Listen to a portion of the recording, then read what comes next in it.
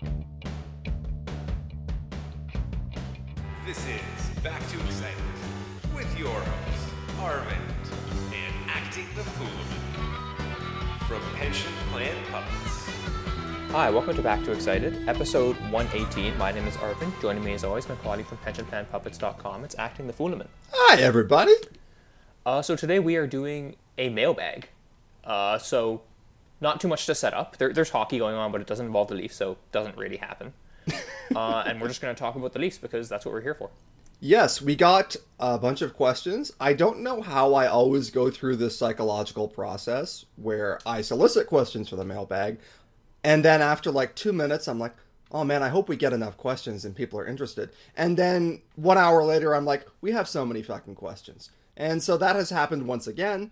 We have, I think, 49 by count. We are going to do our best to answer as many as we possibly can.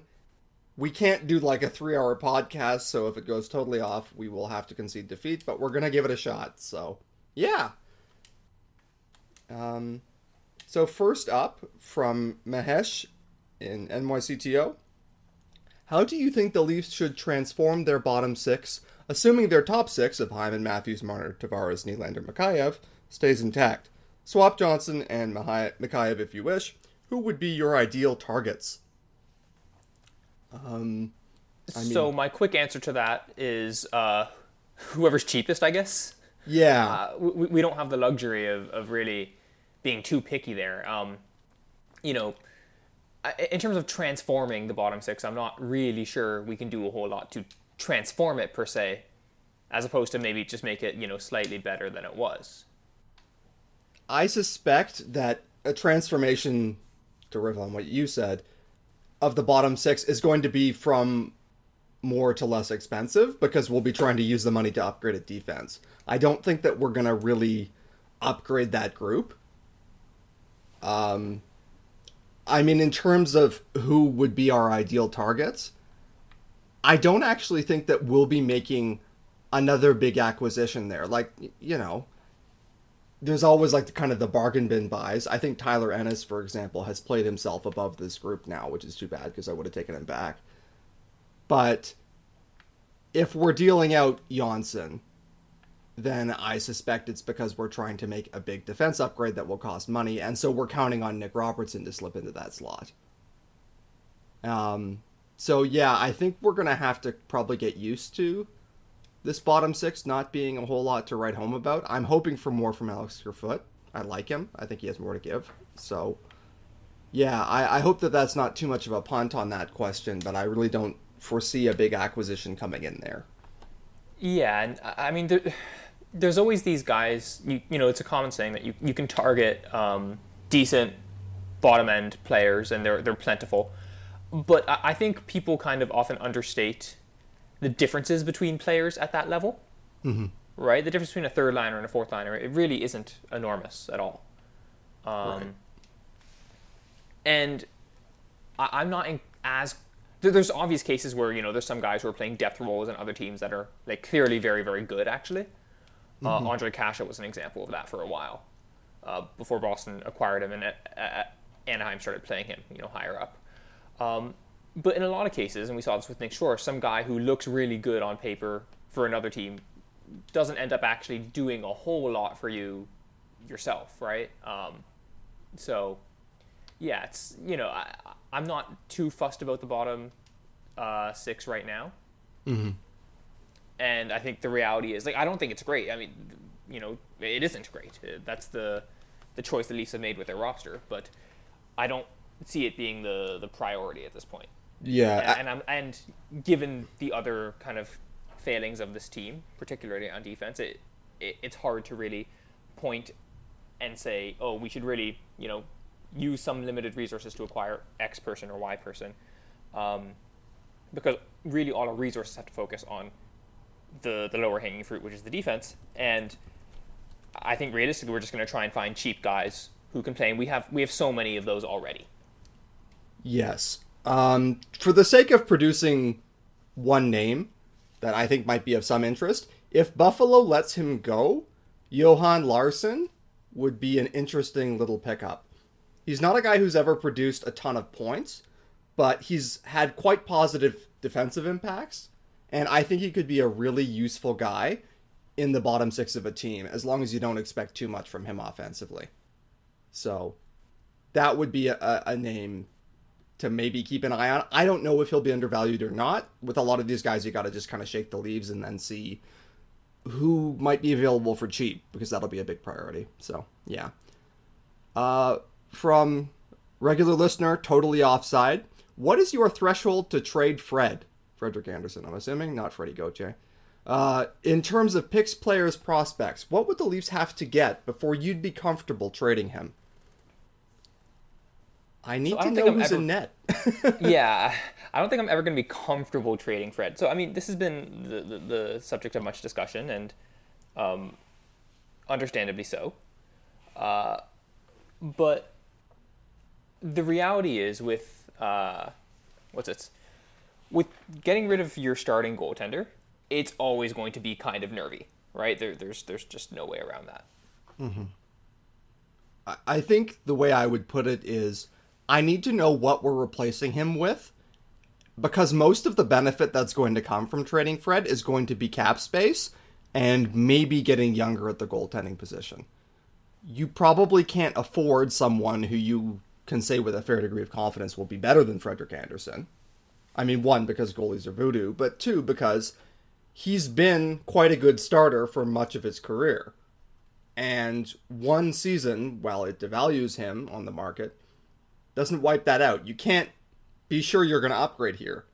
And so my threshold for would I do this is, what kind of downgrade am I accepting at goalie? And then if it's something where I free up, let's say, $2 million in cap space, I get younger, someone with a bit more term control, for someone that I think can at least be a 1A with Jack Campbell, you know, in that case, I'd probably do it for, like, I'm thinking like a second and a B prospect would be quite reasonable. I don't know that there's going to be a huge market for Freddie Andersen, just given the way things are shaking out in net, given the expansion draft kind of looming over everything. And so, yeah, there's more than one moving part there. I guess you can say, who are you thinking would come in and be that guy who's going to replace Freddie Andersen? Well, Georgiev has been the name that's been bounced around repeatedly, but I suspect the Rangers might keep him. And then it's hard to find a really great free agent unless you want to just try and get a cheap year out of Corey Crawford, which is kind of fraught, or go long with Robin Lehner, which I don't think I want to do. So yeah, it's tricky. So I mean, look, we probably don't want Freddie's next contract. No. Right? I think that's the, you know, that's not, I wouldn't say obvious necessarily, but I think most people wouldn't really fight you on that. So it's a question of, do you replace him this year or do you replace him next year? If you replace him next year, you get the advantage of one extra year of Fred. But, you know, you have very few options next year. You're tied to whatever the market is at that time because you will need a goalie at that time. Replacing him now, you can kind of afford to be a bit more selective. You're not as boxed in. You have a bit more leverage in that sense. But either way, it's not fun. I mean, we experienced the Leafs from basically the 2004 lockout until Freddie got here it was a absolute, you know, horrible goaltending experience repeatedly. Oh God, yeah, it haunts me in my dreams to this day, and yeah, you know, I do want to say I'm not gung-ho to trade Fred. Like, I'm not feeling any pressure that I have to do that. I want to be clear what the benefits are before I make that move. That's what I'm trying to say here, is that, like, I need to be able to point to some meaningful amount of cap savings. And, you know, if the idea is just that we pick up another free agent who costs $750,000 less or something like that, well, that's not useful to me. So, yeah, I again, I want to know what the replacement is, and that is the main driver of my comfort in trading him. Yeah, it's just hard to justify getting worse at goaltending in a year where you hope to, do something. Now, the Leafs haven't done anything the last 4 years really in the playoffs. So maybe you can say, this shouldn't be this shouldn't be a team that's focused on winning now. But yeah, I may be being kind of more fence sitting than I'd like to be here, but it's just goaltending is such a tricky thing to assess, and I have very little confidence in my own ability to assess it, and very little confidence in my ability to say, okay, yeah, that guy will be an upgrade or not an upgrade or whatever. So yes, it's just a gigantic, big open question mark. If someone blows your doors off with an offer, sure, but yeah, I think like you, it really depends on what we have behind him, because I don't really have any idea of what Campbell is as anything besides a backup. Yeah, I should emphasize, if the result is Jack Campbell is the best goalie on the team, then the return for Freddie would have to be so enormous it's never going to happen before I would be okay with that, because I do not trust him to step in and being a starting goalie for 50, 55 games a year. I just don't. So, yeah. Are we good on that one? I think so. This next one is from our friend and colleague Briggs Stew. Drawing upon each of your vast knowledge of draft prospects, I think he's making fun of us. What do you and Arvin think that the Leafs should do with the 15th overall pick? Trade up or down? Trade for an NHL player right now? Take someone you like? Sew it into a funny hat? The possibilities are endless. We got several questions that were sort of variations on this. This was a popular concern. And so... Yeah, it's a fraught one. We talked about it a little bit last podcast, and I think we said you certainly have to explore it. I'm very curious as to what the market is. You had an interesting proposal. Said we might go to the Anaheim Ducks and trade it straight up for Josh Manson. And I said I would do that. I can think of reasons why it would make sense for Anaheim to do that. I don't think it's crazy. So, I suppose in that circumstance, I'm saying I would trade it. Yeah, again, it's very hard. I have a hard time with trade stuff because I think it's very hard to be good at making good trades. There's like a handful of people who I've seen do it reasonably well.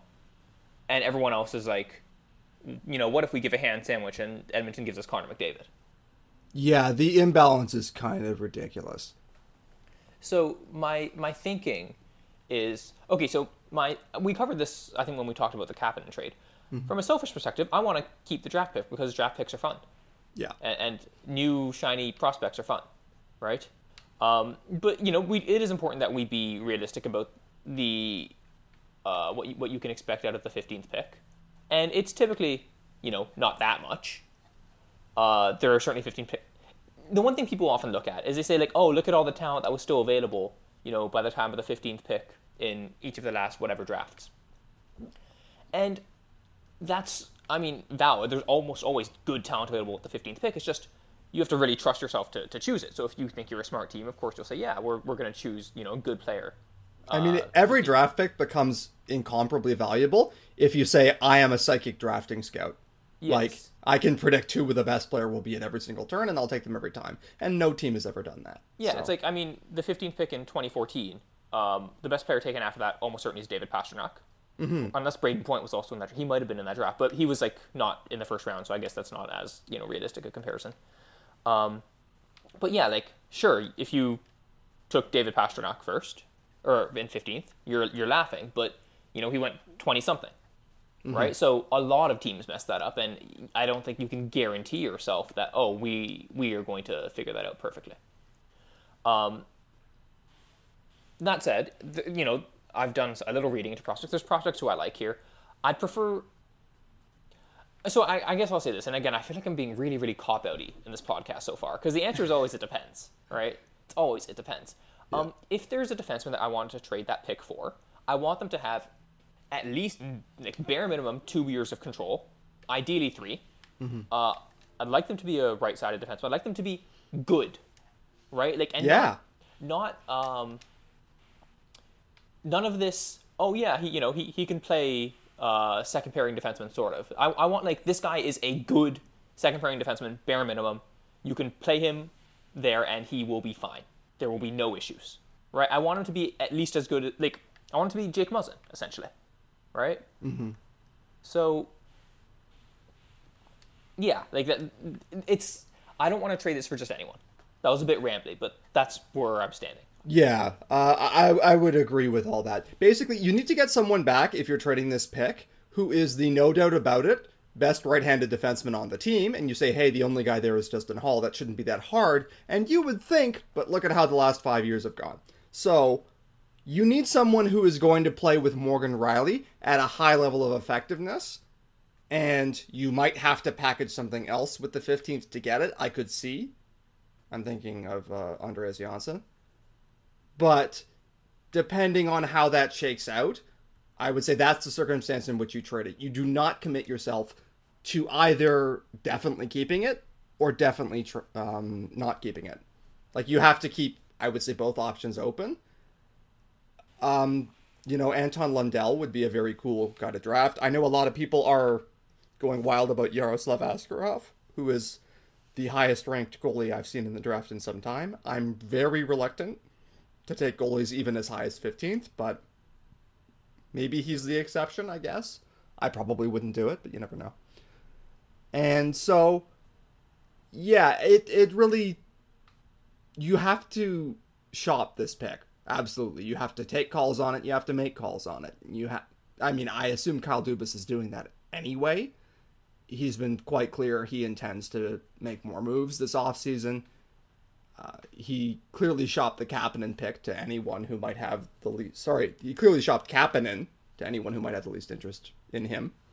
So, yeah, it's going to be a matter of finding that one player who may be on the way out in his current situation or kind of vulnerable to being exposed in the expansion draft, I expect. The Minnesota Wild are supposedly shopping Matt Dumba, who I think we've talked about. He seems like a great guy, but I'm not sure I'm as into his on-ice impacts as a shot-happy right-handed defenseman. So, yeah. When have we been burned by that before? Name even one time. So, yeah, I guess the answer is Kyle Dubas should be exploring every possible angle of this. Manson is the guy who sticks out in my mind as being possibly available, possibly affordable, possibly pretty good. So, yeah. From Toronto, Adam. One thing I just wanted to add before we go to the next question. I'm also willing to trade it for a left defenseman, but like they have to be very good. You know, if this is the pipe dream example that I keep bringing up in Slack, and it's not happening, but like if Matthias Ekholm was somehow on the market, it's like, okay, yeah. Yeah, you'd have to do it. Right? And, you have to... He's a left defenseman, but, he's a fringe Norris guy. Yeah, and I mean, that's... I would think Nashville was being dumb if they did that, but I don't know. You never know what Nashville's going to do. David Poile is a bit of a wild man. Yeah, but as you've pointed out, Nashville seems more likely to go the other way and trade future wins for present wins as opposed to the opposite. Yeah, I think they think we only have so many more kicks at the can. They might not have any, but they probably think, okay, we've got Yossi, Ellis, Ekholm, and they're the building blocks of our defense. We should build on that now. And so, yeah. Carolina, I guess, while we're on the topic, is often discussed as a potential trading partner. I don't know how much you want Brett Pesce. I've had the impression in the past that he might have been being carried a little bit, but he seems like a good defenseman. I think I'm kind of soured on Pesce, basically just because there was so much talk of like, you'd have to add to trade to get Brett Pesce if you're only giving up William Nylander. Yeah, just such nonsense. Come on. And so, no, we're not doing that. Obviously, Dougie Hamilton. The thing about Dougie Hamilton is you have to get him and extend him. And it's like, if you do it, then suddenly it's... Why is Carolina trading him, precisely? Like, that's not clear to me. No, the only reason I can think of is that they are 100% convinced he's going to leave. In 1 year. But... barring evidence of that, we shouldn't assume it, because that's kind of a pipe dream. He's a number one defenseman, so... Yeah. Next up from Toronto Adam, what's the most painful lawyer movie for you to watch because it's just so outrageously unrealistic? You have spoken the pain of my life. But I will say it's the TV shows that are the worst. I got, I think, 25 minutes into Suits. I mean, the first episode of Suits should have about 4 people disbarred. Yeah. Every time it's like, can't do that. Lose your license for that. Nope. Don't do that. And here's the other thing. He starts off cheating on the LSAT. And at one point, I actually taught the LSAT. Like, I taught a preparatory course. You can't do any of that shit. It's very hard to cheat on the LSAT. Is it all computerized now, anyways? It probably is. When I was doing it, they were still writing it. But that was quite a while ago. When I took the GRE, it was, you have to go onto a computer, and I think I had to provide them, like, ID. Like, you would need to commit multiple felonies. Yes. Just to get in the room, because you need to forge government IDs. Like, at least a driver's license. I don't think I needed a passport. I think driver's license sufficed. But, yeah, it was, you know, it was a lot. Yeah, and my understanding is the American one, they fingerprint you. Oh, like really? Jeez. Yeah. Now, I could be out of date about that, but yeah, anyway, no, not at all. And one other thing, just while I'm rambling on the topic. Actually, you know what? 3 other things. Okay, first off... 23 other things to discuss. 455 other things. Okay, I'm going to try to do this really quick, but just because you've touched a sore point with me. First of all, if you've thought of something where it's like, okay, that's clever, but it's obviously kind of bullshit, you got to be real careful with those arguments, taking them to a judge or a jury, just in general. Where it's like, ah ha ha, but you know there wasn't a period here or something. Most laws now are not so strictly interpreted that you get away with all sorts of nonsense that any ordinary person could clearly see through. That's what I would say. Like, the typo in a contract where it's like, oh, I ended up paying $10 million for this used Toyota Corolla or something due to a typo. Well, that's not going to fly. That's going to be ridiculous on its face. Is that also true with, like, definitions? Or, like... or is that, like, a bit different? Definitions, I mean, there's a lot of issues with contract ambiguity. And there's a lot of fighting over that. That's a real thing, for sure. I mean, if you're putting an interpretation on a word that's patently ridiculous and not how anyone would use the language, then that's probably not going to fly.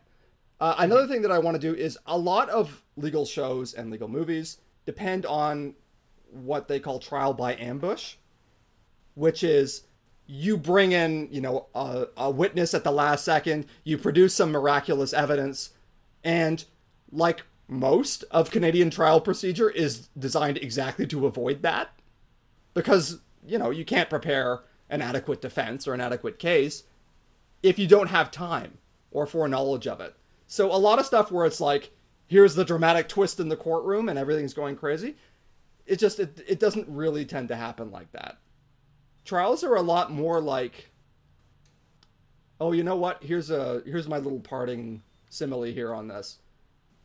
I think a lot of people think trials are like the Toronto Maple Leafs, where it's like you're going to get this miraculous breakaway play and the whole game will change on it. I'm afraid that trials are a lot more like the New York Islanders, where it's just grinding, doing the right thing, slowly building a case, and it's not all that exciting, which is, of course, why the TV shows don't show it. I can't watch legal television. I genuinely can't. So there's my somewhat embittered answer. This one's from FrizzBob1. With Pietrangelo most likely re-signing with St. Louis now that they've cleared cap space, who are some solid number 2 options for the Leafs to look at trading for / signing? And who do you trade for them? Oh, so we've talked about Josh Manson a little bit. Matthias Ekholm is probably not going to be available. I've expressed my somewhat disinterest in Matt Dumba. Brett Pesce, I mean, it depends very much on price, and I don't think Carolina's in the business of losing trades, but they would be something I would explore if they aren't going too crazy about it. Do you have any thoughts on that? Mackenzie Weegar's been a guy who's been discussed quite a bit. I don't know how much he would cost. Doesn't have a gigantic track record, but he's worth looking into. Jonas Brodin's a guy I would like a lot. Yeah. There are some issues there. He's a left defenseman, but he's kind of like the inverse of Morgan Rielly in a lot of ways.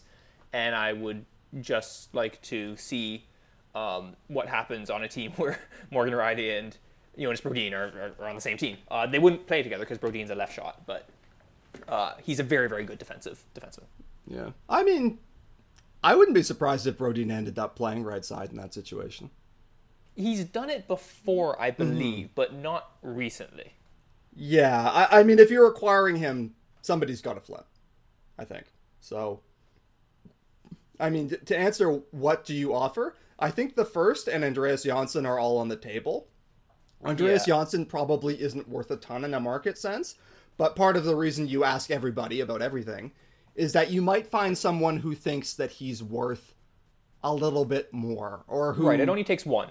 Yeah, exactly. Like, again, the Kapanen trade we talked about, go win a trade. Well, the Leafs found the one party that was willing to, I think, notably overpay for Kasperi Kapanen. And part of that was due to just the position that the Penguins are in, where they are disinterested in futures. And part of it, I think, was that Jim Rutherford really liked the player. And so you really want to explore that. I think if the Leafs go to market with some combination of Janssen and the first, they can certainly bring home somebody who would be worthwhile, I think. The other thing, so I don't quite understand the idea of trading Kerfoot, because I think he's a solid third-line center. But then who's the center? That's my question. It's like, even if you don't think that he's that great, it's like, now Pierre Engvall is your 3C, and that's the problem. Evan Rodriguez, baby. Oh, yeah. So I like Evan Rodriguez. I think people were probably underrating him. I think some people were like, oh, he's absolute trash. He was on Buffalo or whatever. And while that's generally true of people of players on Buffalo, it's not universally true. And I think Rodriguez, I'd be comfortable putting him in on the fourth line in any capacity, and I'd feel less comfortable about him on the third line. But maybe that's possible.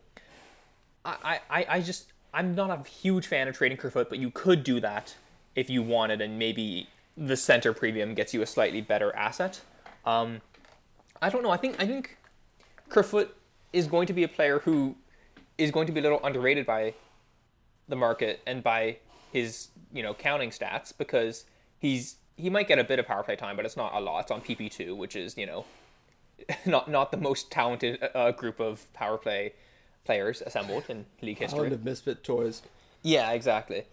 And he's going to be behind. He's always going to be kind of compared in terms of on-off stats to the two guys in front of him, really, who are elite NHL centers. So, I don't think you would get a lot for Kerfoot. I think his value to the Leafs is better than his value league-wide, but I could be wrong about that. If you trade him, maybe you get a bit more, because he did show more this year than Janssen, who struggled and had an injury. I think if you're trading Alex Kerfoot, you had better get, like, a no doubt about it top pairing defenseman back, because you have gutted your bottom six. Oh yeah, it's like, gone at that point, absolutely gone. Yeah, I would be so hesitant. But are there any other names that we should talk about in terms of defensemen? Mark Pysyk is always 35 years from now, the Leafs will be thinking about acquiring Mark Pysyk.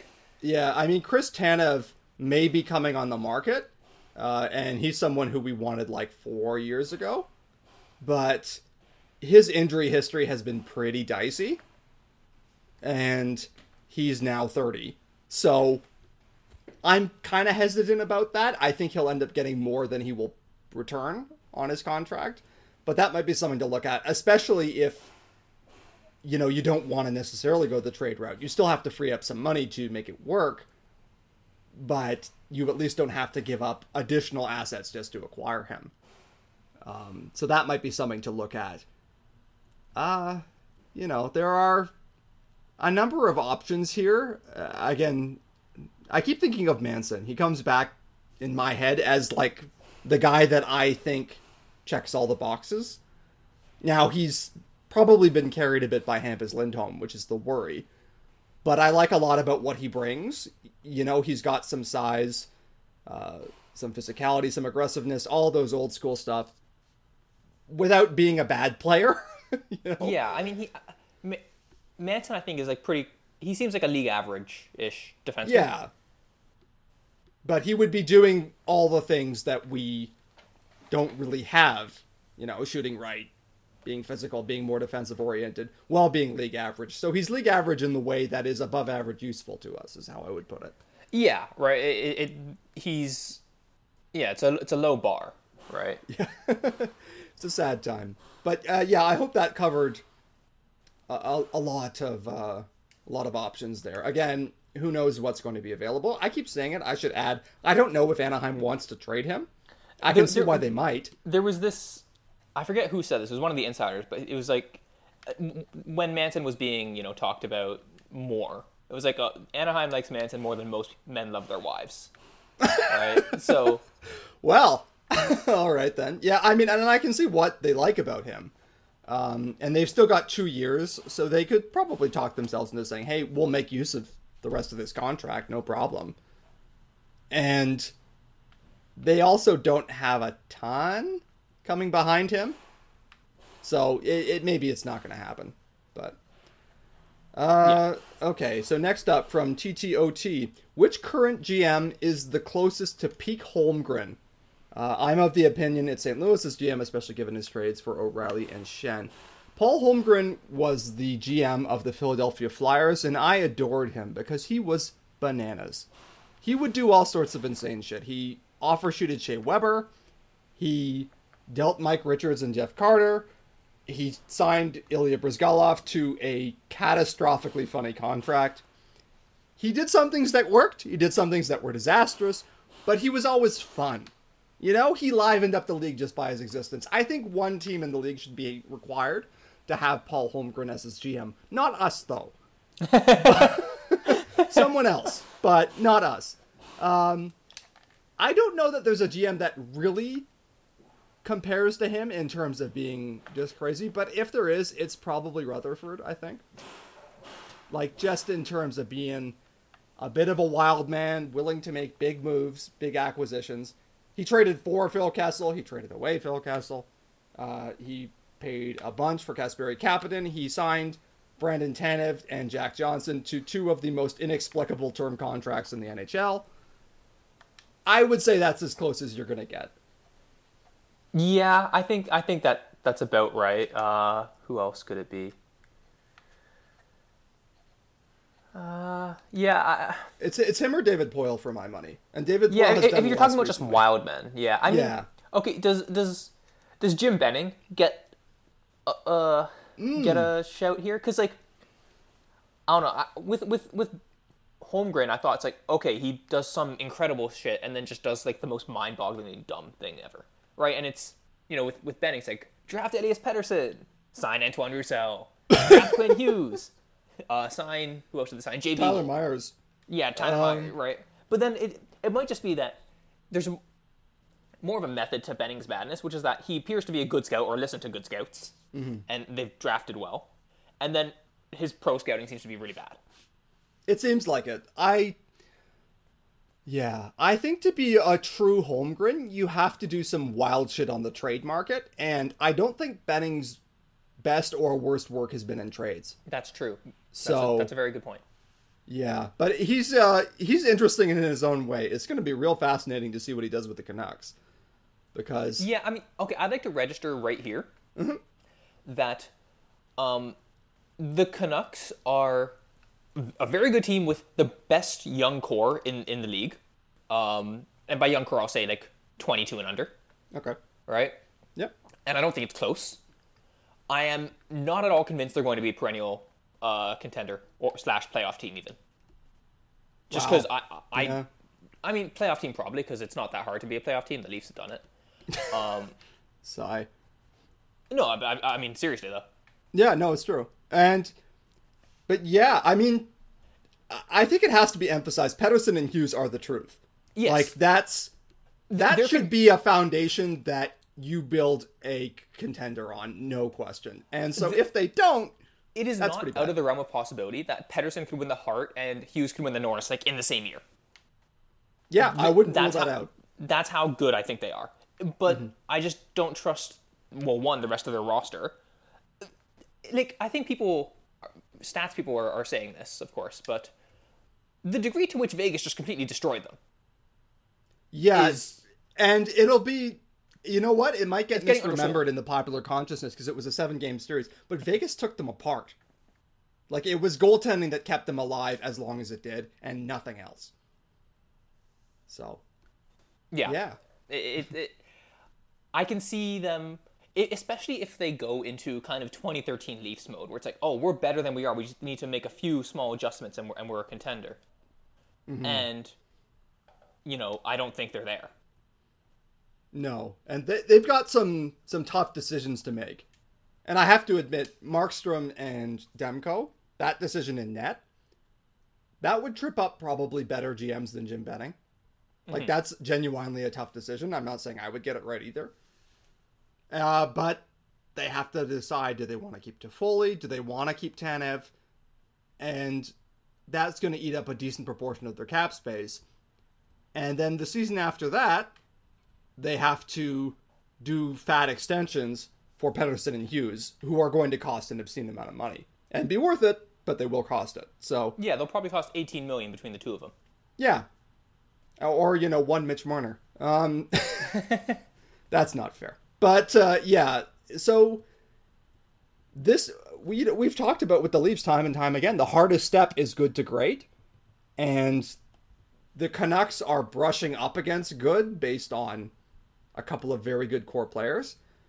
But the next step is going to be pretty fraught. So, yeah. That wasn't even a question. We just decided to talk about the Canucks for a bit. Well, why not? This is one more from TTOT.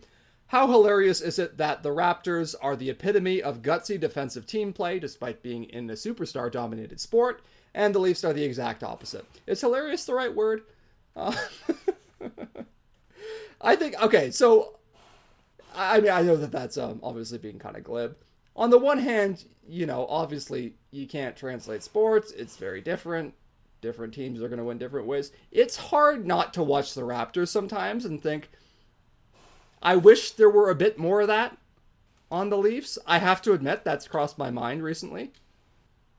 And obviously the biggest difference is the Raptors just won a championship, albeit with Kawhi, but... Yeah, I mean... The Raptors are an elite defensive team. The Leafs are not, to use a technical term. Yeah. So, yeah, there's that difference. The thing is, when you watch a team that is good defensively, you get so much kind of pride out of it, right? Which is why I don't blame Columbus fans or Islanders fans, last year for getting annoyed when someone's like, "Oh, this team's boring." They're boring to other teams. When you watch your team, fuck up someone else on defense, you're like, "Oh, this is amazing. This is basically porn." Oh yeah. Because it's just so frustrating for the other team, right?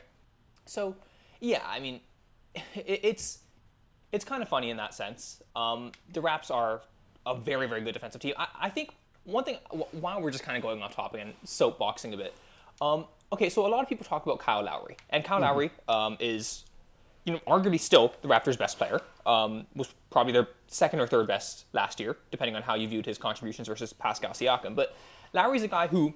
When you look at him physically, it doesn't look like he should be great at basketball. He's generously listed at 6 foot. He doesn't have a great vertical or anything like that. But he is one of the smartest players in the NBA, right? And people look at that, look at his effort level, which is off the charts, and say, why can't X hockey player be like Kyle Lowry, right? And I think that's a little unfair, and I think it underrates Kyle Lowry in some ways, because we have this very narrow conception of athleticism as being run fast, jump high, be quick, right? And certainly those are very, very big parts of athleticism. But Lowry, first off, he is actually quick and was very quick in his young days. He's very athletic in a lot of other ways that people don't often notice. His core strength and lower body strength is absurd. People always joke about Kyle Lowry having a fat ass, but he does. He has an enormous ass and he uses it. And that's a real advantage. He's a hockey player's ass, you could say. Yeah. Jaromir Jagr made a career off his ass, among other great things. But yeah, exactly. The other way he's, I think, more athletic than other people realize, he's incredibly coordinated and balanced. His balance is very, very good, and that's how you survive being a 6 foot guy in a league filled with people, a foot taller than you. So I think people attribute a lot of Lowry's success to effort, which is undeniably true. His effort level is amazing. But I think they underrate two things. One, the athletic abilities that he does have. And two, how good his brain is. He is one of the smartest players in the NBA. And, like, I don't think you can teach, say, Austin Matthews or Mitch Marner or William Nylander to read the game the same way Kyle Lowry does. And those guys are all very, very good at reading games offensively, maybe less so defensively. But it's a skill, right? That brain and that ability to react quickly to kind of changing environments and knowing the game state and all that stuff. That stuff is, to some extent, innate. So this is my little soapbox of, of saying Kyle Lowry is actually very talented, in addition to being enormously disciplined and hardworking. Yeah, and so that's probably worth remembering. It's not just that the Raptors want it, although they obviously do want it. It's that they're a good team. Yeah. A really good team. And, yeah. It's also worth noting that they have someone who I think is inarguably a top 5 coach in the NBA. And I think well of Sheldon Keefe, but I don't think he's shown enough to say that he's certainly in that range in the NHL. Yeah, and I think, I mean, this is a pet opinion of mine. I think hockey is so fluid that adjustments in playoff series are always going to be partial and kind of transitory. I'm not saying they don't matter. But with, the current series going on is the Raptors versus the Celtics. And they're both very well-coached basketball teams. And it's honestly a joy to me just to read about, like, some of the stuff that they're doing. Yeah. In terms of, like, the chess match. And the, like, we're running a box and one on this one and we're mixing it up with the zone. And just, like, the level of complexity in terms of really possession to possession changes in strategy and tactics. That's kind of where you really see a very above average coach like Nick Nurse make a difference. I'm not even sure it's possible for Sheldon Keefe to do anything like that in his sport, even if he were the best at it. Yeah, I mean, basketball, by virtue of being slower and more controlled than hockey, has much more intentional. It's much more intentional in general, both offensively and defensively. You can design things, I think, kind of in a more complete way, or in a more robust way, which is not really the case in hockey. Yeah. So, yeah, I mean, we would certainly like hockey Kyle Lowry, though, if he's available. Yeah. So direct us to him, please. And so our next one is from Pids88. Will the Seattle expansion draft affect offseason decisions league-wide this year at all? Is there an opportunity for the Leafs to go grab a top 4 defenseman because of this?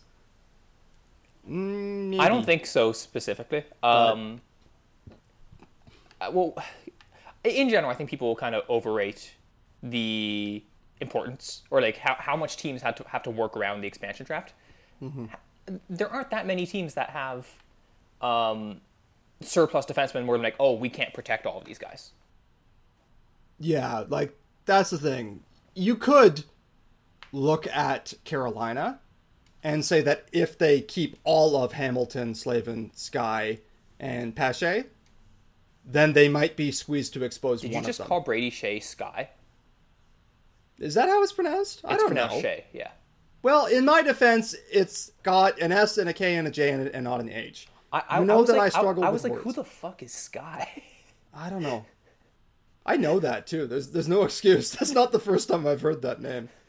The guy who they got from New York, who shall remain anonymous, would be an issue. Brady S is his name. His name is Brady. They'll almost certainly expose Jake Gardner. Yes. And so, yeah, like maybe that jars a guy loose. But by and large, I agree with Arvind. Maybe you're seeing it a bit in Minnesota, too, with the availability of Matt Dumba. I don't know. But,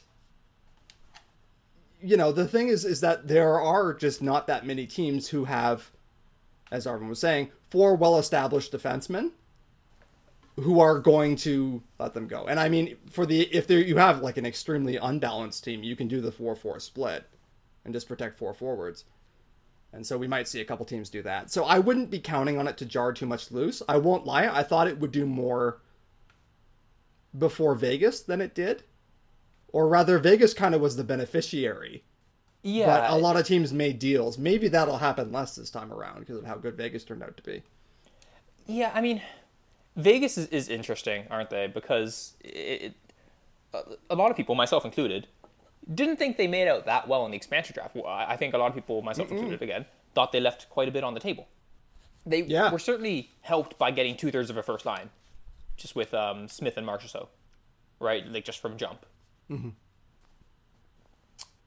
But other than that, it seemed like a bunch of kind of decent players. And I guess one of the things one of the lessons I try to take from that is, okay, the difference between average players is probably not that great. And number two, coaching matters a hell of a lot. Yeah, absolutely. And so I don't know how that will echo. One or two players might be kind of jarred loose. This is also going to be such a weird offseason in terms of cap pressures. Yeah. That it is pretty hard to predict. You know, but maybe someone comes loose who might really help us. The only thing is that you've got to be really sure that the fourth best defenseman on a given team is good enough to make a real difference as probably a top pair defenseman on the Leafs, because he's going to slot in with Morgan Rielly. So, you know, you don't want to just do it for some guy who's just not really going to move the needle that much. Right. One more from Pids Idiot was, on a scale of Jeff Finger to Borje Salming, how sweet would an NYR offer sheet to Barzal be? It would be hilarious. It would be very funny. It would be quite something. I mean, I assume Lou would murder everyone involved. Yeah. I'm not sure how likely it is, but, you know, the truth is that NY has to keep him. Barzal is their best, probably their best player, but their best young player for sure. Oh, yeah, absolutely. This next one is from Sweetwater 1981. Lots of talk about changing the character of the Leafs, which is valid, I guess. What does this mean to you? How would you evaluate a player, and who are some targets? Yeah, I mean, so this kind of goes to the effort discussion we were talking about with Lowry. I mean, okay, so this is, again, very fence city of me. Character absolutely is a thing, right? And I believe that some players improve teams just by being on them, by setting an example, by teaching people, by all those sorts of things. And I also believe that some players are the opposite, right? But from the outside, it is really, really, really, really, really hard to determine who those players are. And I think too often it boils down to, did this player score? Or like, how does this player look when they're on the ice, right? Hockey's a weird sport to gauge effort because some players are just have, the way that people move is very different, right? And that's, you know, true in any other sport. Some players run more than others or look like they're running harder than others when they're not. But in hockey, I feel like skating strides have a huge impact on how we view people, right? So, look, to say that the Leafs lack character, I guess I would say, what does that mean? Because to me, what the Leafs lack is being good defensively. And it's not that, like, I don't think you become as good as Austin Matthews has become, or as Mitch Marner has become, or as John Tavares has become, without wanting it, without working harder than a lot of other people. Because there's a lot of people who want to be NHL superstars. And, you know, they have a ton of talent, but they've also worked their ass off. I do believe they want it, right? I don't think that they're fatally flawed in some way, and that their character is what's preventing the Leafs from going forward. I think as a team, we haven't been quite good enough at hockey, and we've gotten a little unlucky at times. Right? I'd so agree. In terms of assessing the Leafs' character, I mean, look, it's possible that there are some issues there, but I see no way that I could assess that from the outside. Yeah, I think that's fair. I would also note, and this is just an aside, a lot of the players who have proved to be missing pieces or whatever else kind of famously did not have the greatest character. I'm thinking of Phil Kessel, who is reputed to be. I think Phil Kessel is a perfectly fine guy, to be clear. But he's pissed off a lot of coaches. And probably because he doesn't play defense, which, fair enough. Yeah, I mean, look, if I was good enough to get away with not playing defense, I wouldn't either. It's hard, you know? You have to do all this shit. So, it's hard for me to say, even if you make a character acquisition, is that necessarily the best thing? I think you want to avoid guys with genuinely terrible characters. Yeah, like I'm thinking of Sean Avery. Well, yeah, and I mean, I would say modern. I would not want. Luckily, because I don't think this guy's a very good player, anyways. But I wouldn't want Tony D'Angelo if he was actually a very good player. I agree. Like, I just think the guy's an asshole, and I don't. I'm sure there are assholes on the Leafs, but being an asshole and also being very public and being very proud that you're an asshole is, I think, another level of it to me. And I just wouldn't want him on the team. I don't think that does any good. Yeah, and at the risk of projecting a little bit here, I could see that pissing the hell out of his teammates at times. You think, oh, look, it's the fucking circus again. Gonna go off and spout some racism on Twitter. Cool. Yeah, especially in Toronto, where that stuff would be, headline page 1 news for a month. Yeah, and I don't know. It would. I don't think it would play all that well, frankly. No. Even for Toronto, or for Ontario, that there's obviously a vocal conservative contingent, but it's not always that fond of Trump. So, yeah. Anyway, I suppose we're dodging a little bit on that one there, but I don't know that character is necessarily the problem per se, and I would prefer to just stick to I want to get the best hockey players I can. This next one is from Brygray. Do you think that the team showcased Johnsson in Game 5? I saw no reason to put him in. I love him, but it seemed really sudden. His trade value was low before that, but he played and it looked like a C. He can still play. Do you like him? Situation. I actually think this is true. It could be, yeah. I mean, yeah. I was a little... I mean, I wasn't for playing him. It's a weird situation to throw a guy into. I guess, if the Leafs had won, there'd be no game that wasn't incredibly important from then on out, right? Every game's a playoff game. Right. But, in a do or die situation, I wouldn't have put him in at that point. So yeah, I think that's plausible. That's not an inconceivable thing at all. Where you can say, hey, this guy, look, he can still play hockey. He wasn't great in that game, but he was fine. And it was like, okay, cool, this guy can, still skate and shit. Yeah, I mean, to be clear, I think the first priority was, okay, he's probably a better player right now than Nick Robertson, they thought. But I don't think it was absent from their minds that him appearing in the playoffs reads differently on the trade market than guy who has been injured for 6 months and hasn't played. So, yeah, I think that's a credible theory. From Mostly Leafies. What are your thoughts on the 3 Leaf forwards, Kerfoot, Johnsson, Engvall, rumored to be on the market? Which would you prefer, or prefer not, to move? I think we've addressed this. I don't want to trade Kerfoot if I can in any way avoid it. I almost expect us to trade Johnsson. Engvall, I don't think returns you anything. Yeah, I don't think Engvall should be lumped in with those guys. I think Kerfoot and Johnsson are players who are kind of in the middle six of any team. And in the case of Johnsson, possibly more. And Engvall is like a reasonable depth guy. And, I guess I'm contradicting myself because, as I said, the difference between, league average or slightly below league average players is not enormous, but I think there is a bit of a gap between there.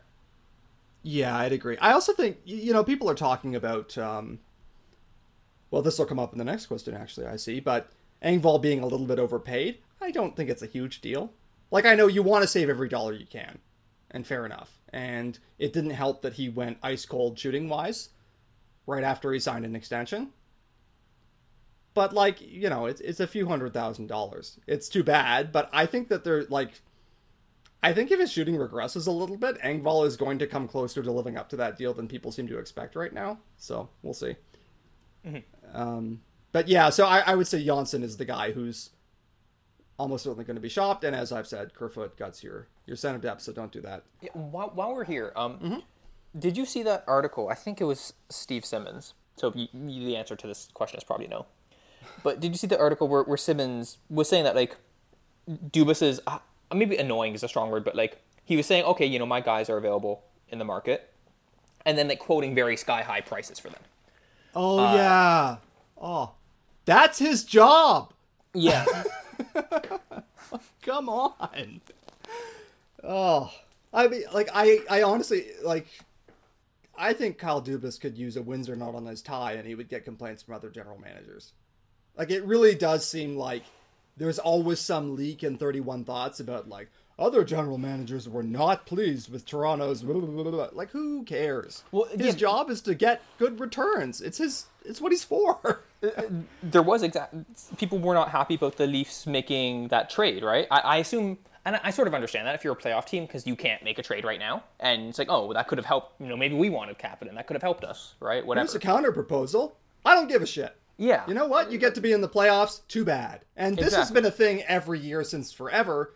So you just got to deal. I find that very annoying, I have to tell you. If you can't guess from my slightly irritated tone. Anyway, yeah. That sequences kind of neatly into our next one from Mike McInnes. Is Dubas a good GM? I'm still hoping so, but at this point I'm really wondering. Terrible negotiator. Even on his cheaper contracts, he's not getting much value, if any. E.g. Engvall. Kadri deal didn't work out, but even at the time, he was skeptical about it. I know he's done good things. Robertson, Muzzin, Cappy trade, maybe his drafts. But contract negotiations are such a key skill for GMs that if you can't do that part, I'm not sure the other stuff matters. I mean, I agree with the last part. Like, contract negotiations are, I think, a huge part of being a GM's job, right? Mm-hmm. If you're like straight up bad at them, it's hard to say you're a good GM. My read on Dubas so far is that he's a pretty good GM who has made some good moves and really one quite poor move, I think. Two quite poor moves, I should say. One was the Marner signing, where I think he kind of just, lost that negotiation and just paid Marner more than he was worth and more than he should have gotten. And the other one was, of course, the Kadri Barrie deal. Yes. I'll say this. His process still makes sense to me. And I know that, you can say, like, maybe that just means that both of you are wrong. But I think that he's mostly made moves that I find coherent. And so I'm not super fussed about them. Like, I would be more worried if he were doing things where I was like, okay, what is going on here? I don't understand at all. Right. But by and large, his actions, even including the Kadri Barrie trade, which, can I just say as an aside here, we were like cautiously optimistic about that. And we were maybe the least sunny people about that trade in Toronto, it felt like. Because we got some people saying like, oh, you're a bit of a buzzkill on this one. And to be clear, I did not think it would go as badly as it did by any means. But like everyone was in favor of that trade. Or everyone's too universal. But there was a lot of support. And I think that, now there's an attitude that, oh, it was obviously a mistake. Because of how it turned out. It's like, well, I don't know that it was that obvious at the time. So I think, you have to say he did not capture great value on his RFA deals. It's a fact. Right. He didn't do it. And we talk about the Marner deal, but like Matthews' deal was very expensive too for the amount of years, right? It's more justifiable because Matthews is, one of the best goal scorers in the world. Yeah. But, it's I think the fear coming out of it was like, oh, we didn't get that much for only, I think, one UFA year for Matthews. Yeah, I'd agree with that. And so, yeah, I think he's certainly done some unfortunate things, but I think that by and large he's been a good GM. I can't think of another general manager who I look at and I'm like, gosh, I wish we had that guy. Yeah. Because they are all men at present. Like, there's no one that I would confidently exchange him for. And that's more than I can say for pretty much any of his predecessors that I can remember. So. Yeah. So, but he's got to get it done. And I think he knows that. The pressure is on. You can't not move forward in terms of team success and maintain your job forever. So, this next one is from Exit Steve Left. If the U.S. doesn't get their shit figured out in time for next season, should we have a whole regular season and playoffs with just the Canadian teams, like in the good old days of the Challenge Cup era? That'd be fun. That'd be fun. I mean, 0% chance it would happen because no, the NHL would be losing a lot of money and interest. Yeah, and I mean the thing is, Canada's just not that big. we don't matter that much on a global stage. No, I mean, the reality is, even in hockey, which is like our sport, so to speak, 3/4 of the league is American, you know? And so, yeah, it would be a cool concept. It would be interesting to see if, as part of some way to try and maintain safety or to limit exposure, they went to more restricted regional divisions and they made Canada all one. There's probably not a good reason to do it that way. But if they ever did, it would be fun. Because Canadian teams almost all hate each other. Yeah. They all hate us especially, but there's a lot of hatreds within those groups too. So it would be fun. From Kono Emo 16. What do the Leafs need to do to make us love them again? Win some a hockey round. games. Yeah. Yeah. That's really it. We're not that picky. It's not like, oh, what should I get my significant other for their birthday? They never say what they want. It's like, no, we told you what we wanted. We just want to win a round. Yeah, win multiple rounds if you can do it. But even just winning one will at least be like, okay, it's a round. Yeah. Even if we had won against Columbus and then lost against Tampa Bay, as we likely would have, I think the mood in Leafs Nation would be so much happier. Yeah, I'd agree with that. And, the truth is that Tampa right now, I think, is the best team in the NHL. And I think that, if you lose to Tampa in a hard-fought series, that isn't really much of an indictment of you. Like, you want to get better, you want to get to the point where you are where they are. But I wouldn't take that all that hard. It's incredible. Like, I think this has somehow gone, understated, but, Tampa just, beat Boston in 5, and they didn't have Steven Stamkos. Yeah, that series didn't seem even all that forward. Close. Right? Yeah. Steven Stamkos is really, really good. Yeah. And I think, the ascendance of Kucherov and Point as probably, the two best players on the Lightning, two best forwards on the Lightning, has made people forget, man, Steven Stamkos, had a Hall of Fame track career until, all the injuries, really. And even now, he has an outside shot at it. Yeah. Also, just if you ever look at Tampa's roster, and I feel like people have just gotten inured to it because they had a great season and then lost to Columbus, and everyone was like, oh, they're a bunch of frauds. But, that's far and away the most impressive roster in the NHL to me. It's so good. Yeah, they're really, really good. Yeah, so, anyway. This is also from Piz88. What GM/teams do you think are poor talent evaluators and could be taken advantage of in a trade? Vancouver. Vancouver is a Minnesota, I'd say. Minnesota I'm less confident in because I don't know if Guerin is as bad as his predecessor. Fenton was crazy. Dale Talon would have been my no doubt about it answer until he got fired a few weeks ago. Yeah, this has been made a lot harder by Florida getting rid of him. Yeah.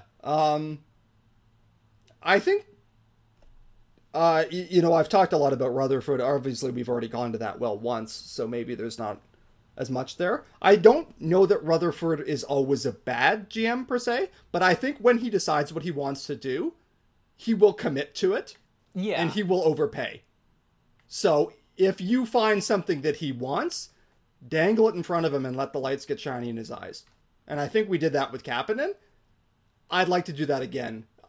I don't know that there are as many GMs that I'm confident are not all that good, the way that I was with Talon or Chiarelli. But there are certainly GMs who are going to overcommit to certain ideas, and that's always going to be true. So, yeah, I mean, that's a bit of a sidestep there. But I think Benning is probably also a good chance, especially if you can take advantage of their forthcoming squeeze and see if you can get them to give up on the wrong guy. Yeah. How much do you think the economic impact of COVID will affect cash-poor teams' decision-making in the next couple of years? Could the Leafs take advantage of this? Significantly, and yes, this is a gigantic economic issue, right? Mm-hmm. So, yeah, it'll... this is part of the reason why Freddie Anderson is said to be quite valuable. It's because he has a $5 million cap hit next year and only $1 million in actual salary because he had a $4 million signing bonus, which the Leafs have already paid. Mm-hmm. And so, yeah, I mean, I suspect you can find a taker for Freddie Anderson, no question. Yeah, or some sort of return. It certainly increases his trade value. Absolutely. So yeah, we'll have to see how that plays out. Unfortunately, salary and cap hit are not unrelated, and obviously the Leafs are going to have cap concerns maybe forever, but certainly for the next few years they will be pretty pronounced. And so the Leafs are going to definitely have to look to exploit disparities between salary and cap hit. Yeah. I can't say more than to just note when there are deals that might backdive a little bit. Jake Muzzin's deal, if it comes to that, is probably going to be tradable towards the end. Mm-hmm. So, Pids88 had a bunch of questions, but they're pretty good, so we'll keep rolling with them. What should we realistically expect from Robertson next year? How sure are we that he doesn't spend another season in the OHL? Well, I mean, not that certain, but it doesn't seem like he has a lot to learn at that level. He would be best suited for the AHL, it seems, but even that's an open question about whether that's going to happen. Yeah, well, and I don't think he would be... And he's not eligible either, yeah. That's the other thing. Yeah, so I expect he will be in the NHL. I'm not guaranteeing it. If he comes in and he's terrible, then probably not, but I think he's going to make it. Yeah. I mean, he impressed them enough to make it in in the playoffs, right? Yeah, and I consider that a higher and rarer bar, to be honest. I didn't think he would make it in the playoffs. I thought it was an open question for next season, so the fact that he's done it the first time probably suggests that he's going to do it. Yeah. What you should expect from him, I think you should try and keep it cautious. If he puts up 15 goals in the NHL next year, that's totally fine. Yeah. That's very respectable, even from a guy who's a scorer. And he just has to not get snowed in terms of his defensive impacts, as far as I'm concerned. So, yeah, I do want to emphasize, and I feel like I ring this bell a lot, but the Leafs had 3 of the greatest rookies simultaneously in the history of the sport. Not in the sense that Nylander or whatever was unprecedented, but having 3 guys that good all at once was pretty rare. Very rare. Very rare. And so Robertson is probably not going to be on that level, nor should we expect him to be. If he comes in and he's a decent third liner at age 20, at age 19. Jesus, he's so young. Yeah, his birthday's in September, right? So he's going to turn 19 soon if he hasn't already. Yeah, he's about to turn 19. But I mean, that's incredible. If he does, again, good third line work at 19, that's terrific. So yeah, just keep them in check, but I expect he'll be there. And what do you guys think of Travis Dermott, considering his age and development thus far? Does he have legitimate top 4 upside? Oh, I mean, how many times? We need to see it at some point. It would be nice. Yeah. I'd love to find out. I honestly, I can't say that I know. We've discussed Dermott so much. Yeah, it feels like we go to this well a lot. I will just say, he can be very good on a third pairing. I've known that for multiple years now. I still do not know if he can move up. I've thought more than once, I don't think that it's that easy to move up the lineup. I think it's a bit of a challenge, and he'll have to do it right-sided if he does it. So, expectations should probably stay modest until we expect more, as will his salary. And yeah, we'll see. I don't have the hugest expectations from Travis Dermott, to be honest. Yeah, nor do I. I mean, it's just difficult for him to... He's going to have to, as you said, do this on his offside, right? Because Riley and Muzzin are here for the foreseeable future. Sandin appears to have the trust of the front office, and Sandin's quite young too, so he's the new young hotness that Dermott was years ago. Yeah. So we'll see. This one is directed to you from Canadian Beer Drinker. Please ask RV to break down just how good Austin Matthews is. I mean, I see no reason why you can't answer this question as well. No, he's very, very good. I think, I wrote a piece, I think maybe 2 years ago now, discussing how Matthews is, one of the more unique offensive players in the world, simply because he's one of the only players who combined elite shot generation with above average shooting locations and also elite shot efficiency, right? A shot from Austin Matthews from basically anywhere on the ice is better than that same shot from almost any other player. And under Keefe, that sort of went away a bit, but the rest of his game seemed to improve. And Katya and I have actually kind of argued about this back and forth, because she's mentioned a couple times that she thinks that Matthews was not as good this season as he was in prior seasons. And I understand where she's coming from, because the offensive unicorn aspect is not as strong with Matthews as it previously was. The question is, do you think that this change has helped his defense? And, to what extent do you think that has occurred, if you think it has occurred at all?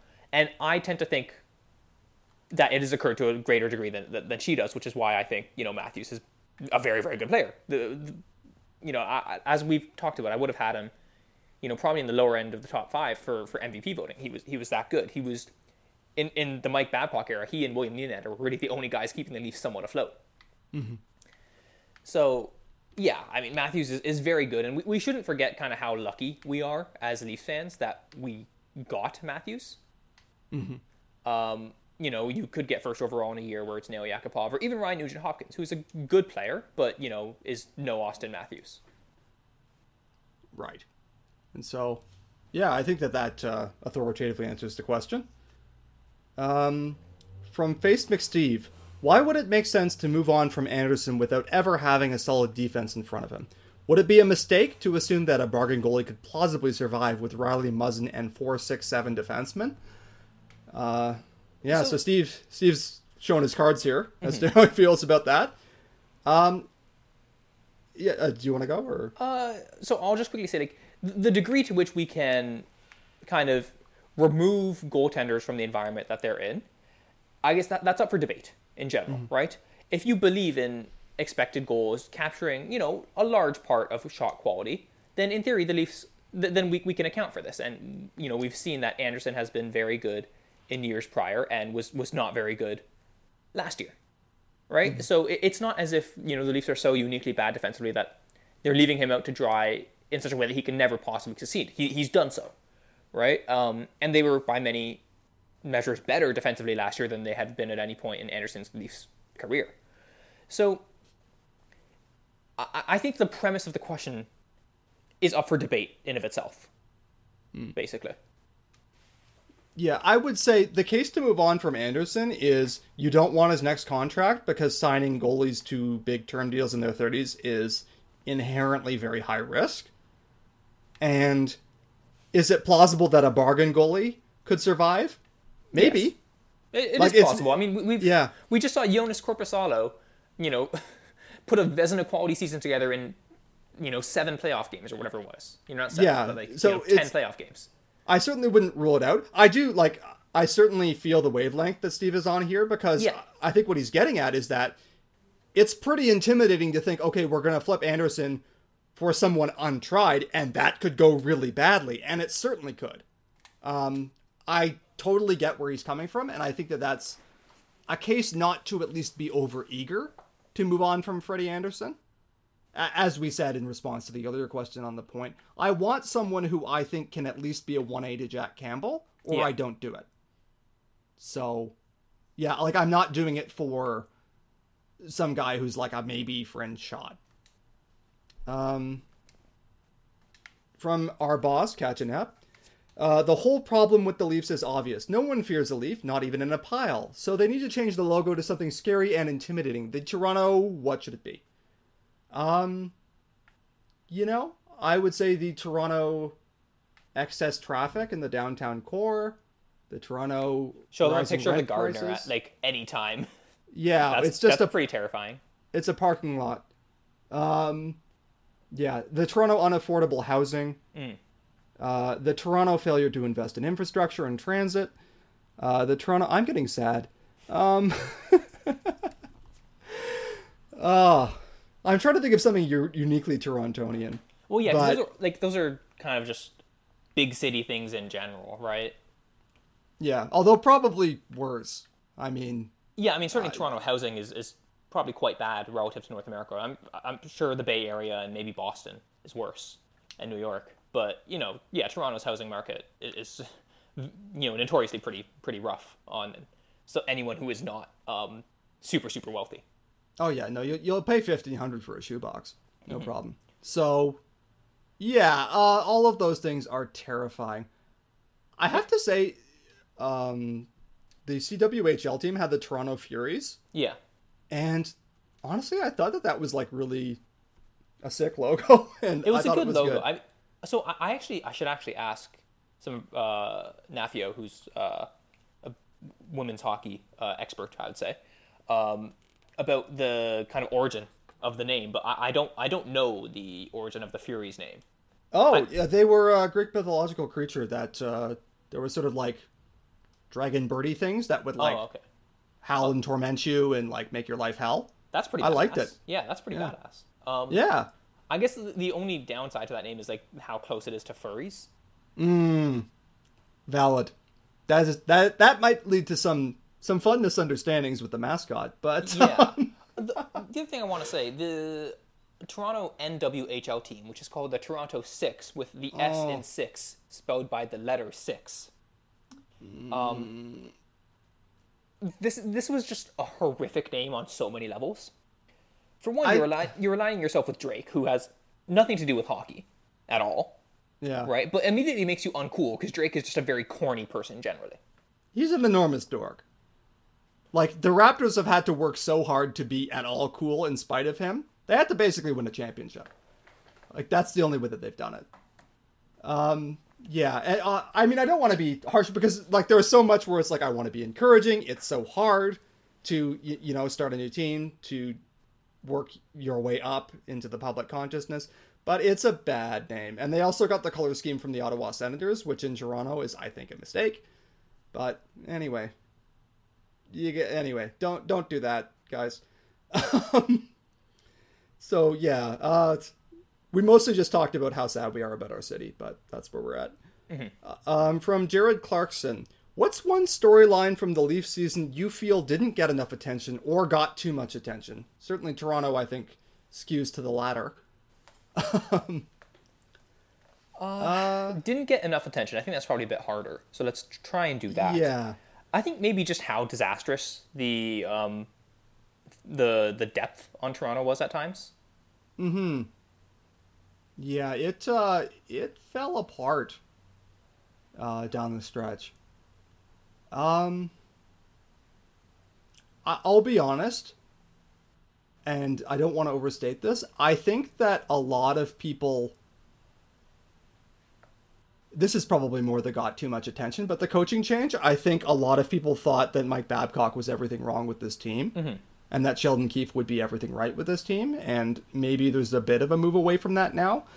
But I have to admit, I'm sick of hearing, look how awful Mike Babcock was. He was a prick, and he screwed some things up, but it's like, we're kind of past that now. Like, it doesn't do any good to talk about all the mistakes that Babcock and Lou made.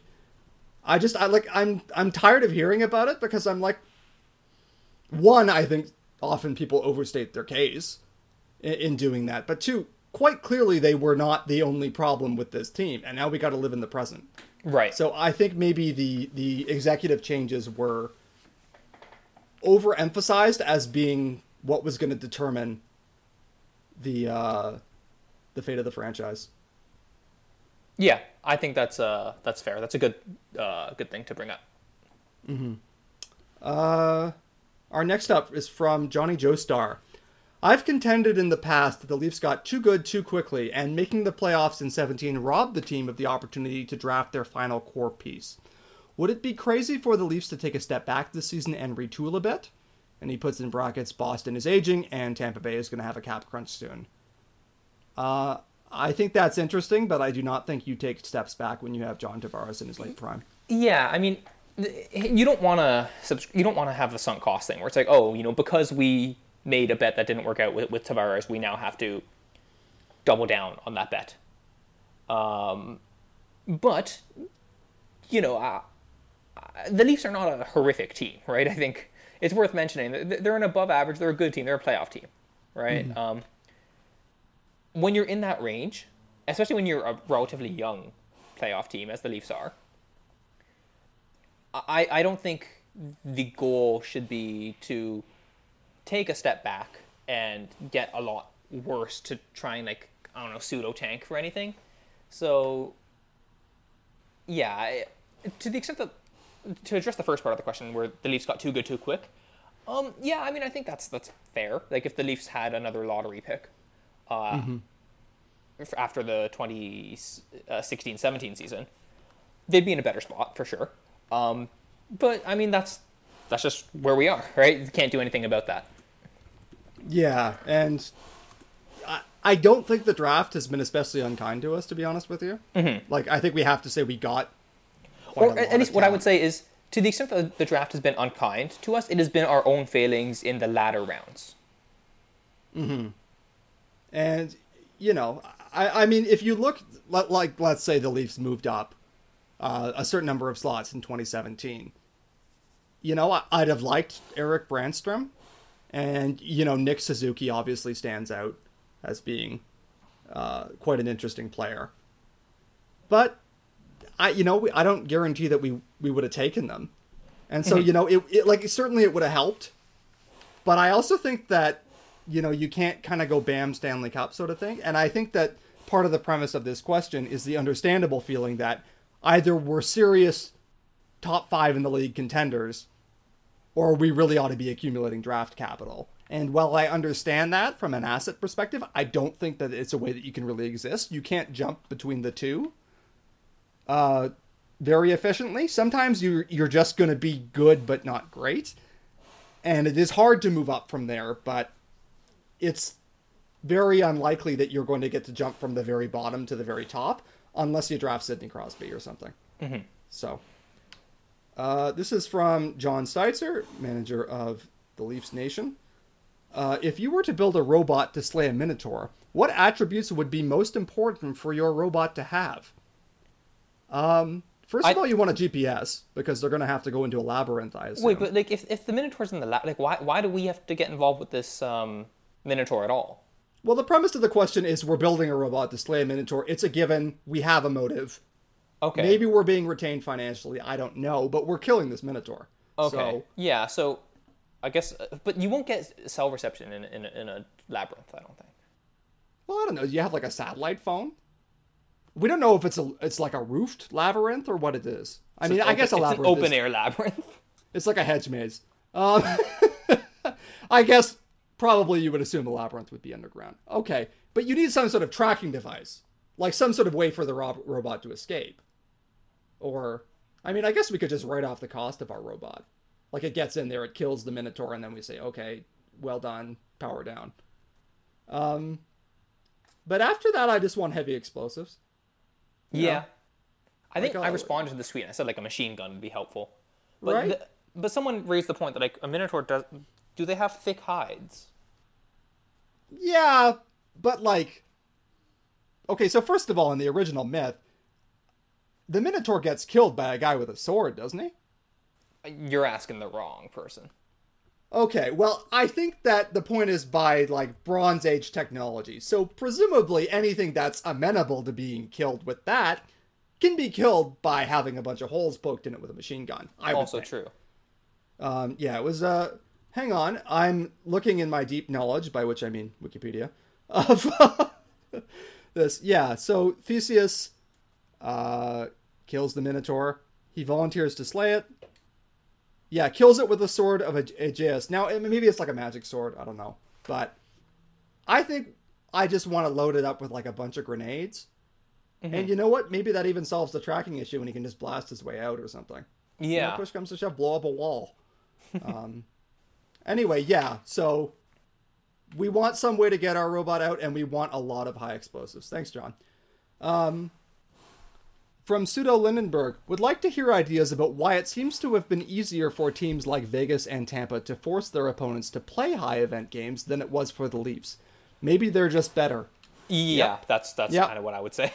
Yeah, I am afraid, but I don't think that that's really deniable. Like, they're probably just better teams. Well, in some sense, that's what being a good hockey team is, right? It's not like the reason to pick on Buffalo again. It's not, the reason Buffalo is bad, it's not because they're like, okay, guys, so our goal is to get the teams to take a lot of shots against us and for us to let in those shots. Mm-hmm. Right? They're trying to do the same thing, but they're just not good enough to do it. Yeah. It's not like they don't want to be good or that they can't conceive of a strategy. It's just they're not able to impose it. And we talked about the Leafs' basic inability to impose their style of play on Columbus. Now, Columbus will still, like, they'll collapse.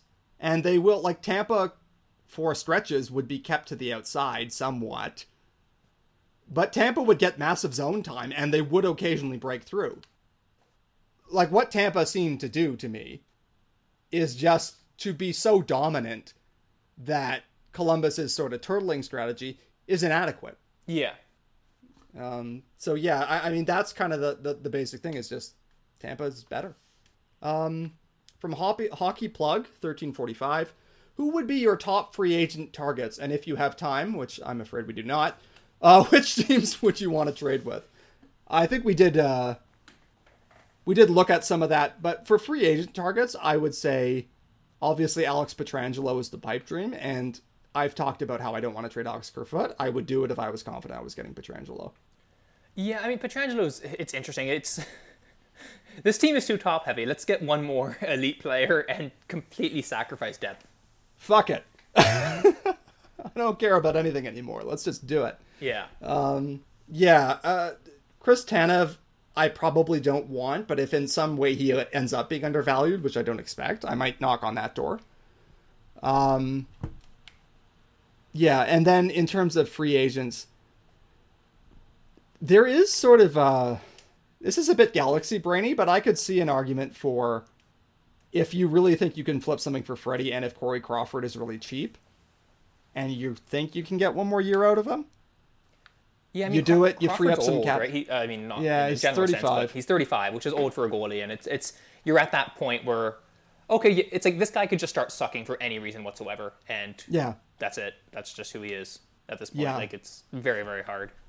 Yeah, and I mean, that is the only reason. Like, there's a scenario where you get above average goaltending out of Corey Crawford for less, and you don't have to give him any term. And you can say maybe on the flip, you've somehow benefited with Anderson. I don't know. I have to admit I'm leery of my own idea there, but I'm putting the possibility on the table. Mm-hmm. And then in terms of who do we trade with, I think we've talked about the teams like Carolina, Anaheim, Minnesota, who always seem to have more defensemen than we do. And that's not hard. So, yeah. So that's how I'd leave it. From Jake Beliefs, lots of talk about trades. What is the one thing the Leafs need to address to actually be good? Is it a positional vacancy? Is it strategy? Is it the goalie? If you're Dubas, what is priority one? I think... Sorry, go ahead. No, go ahead. I'm going to say, I think it's what everyone thinks it is. I think it's top pair right defenseman. Sometimes it's just the obvious answer. The one thing I'll say is the Leafs didn't get great goaltending last year, right? And there is essentially no way to succeed in the NHL if you don't get good goaltending. Yeah, it's the single most important thing you can have, or at least it's the single most identifiable thing. Team shooting is obviously just as important, but that's spread out over 20 players as opposed to 2 at most. Mm-hmm. So, yeah, I think that's really what it comes down to. The problem is saying, okay, Freddie, just do better. That's not a great plan. You can't really, I'm sure Freddie was trying. So in the context of what can the Leafs do to ensure they get good goaltending, that's not immediately obvious, right? Like, Freddie is probably still their best bet at this point. Mm-hmm. So I would say, you've got to play someone with Morgan Rielly who's better than he's had in the past. Yeah. Come on. And so I don't think that will solve everything, because despite, I know Jake said, what is the one thing the Leafs need to address? One move is never going to fix everything, but that would be the first priority for sure. This one's from Doom King. When re-signing forwards, you usually end up paying for points, and players like Ryan O'Reilly get underpaid. Anyway, my question is, does Marner have any of that defensive value that can make his contract look better? For what it's worth, Marner does seem like, if you trust Micah McCurdy's isolated XG impacts, Marner appears to have some real defensive value. Yeah. And, I don't think... There's nothing that's going to make that contract look good. No, because the Just, reality it's is not like, doable. the issue isn't that Marner doesn't provide more than $11 million worth would on the UFA market. It's that I'd rather spend that money on Marner than say get Artemi Panarin, right? Because Marner's going to age a lot better than Panarin will, just because of where they are in their careers.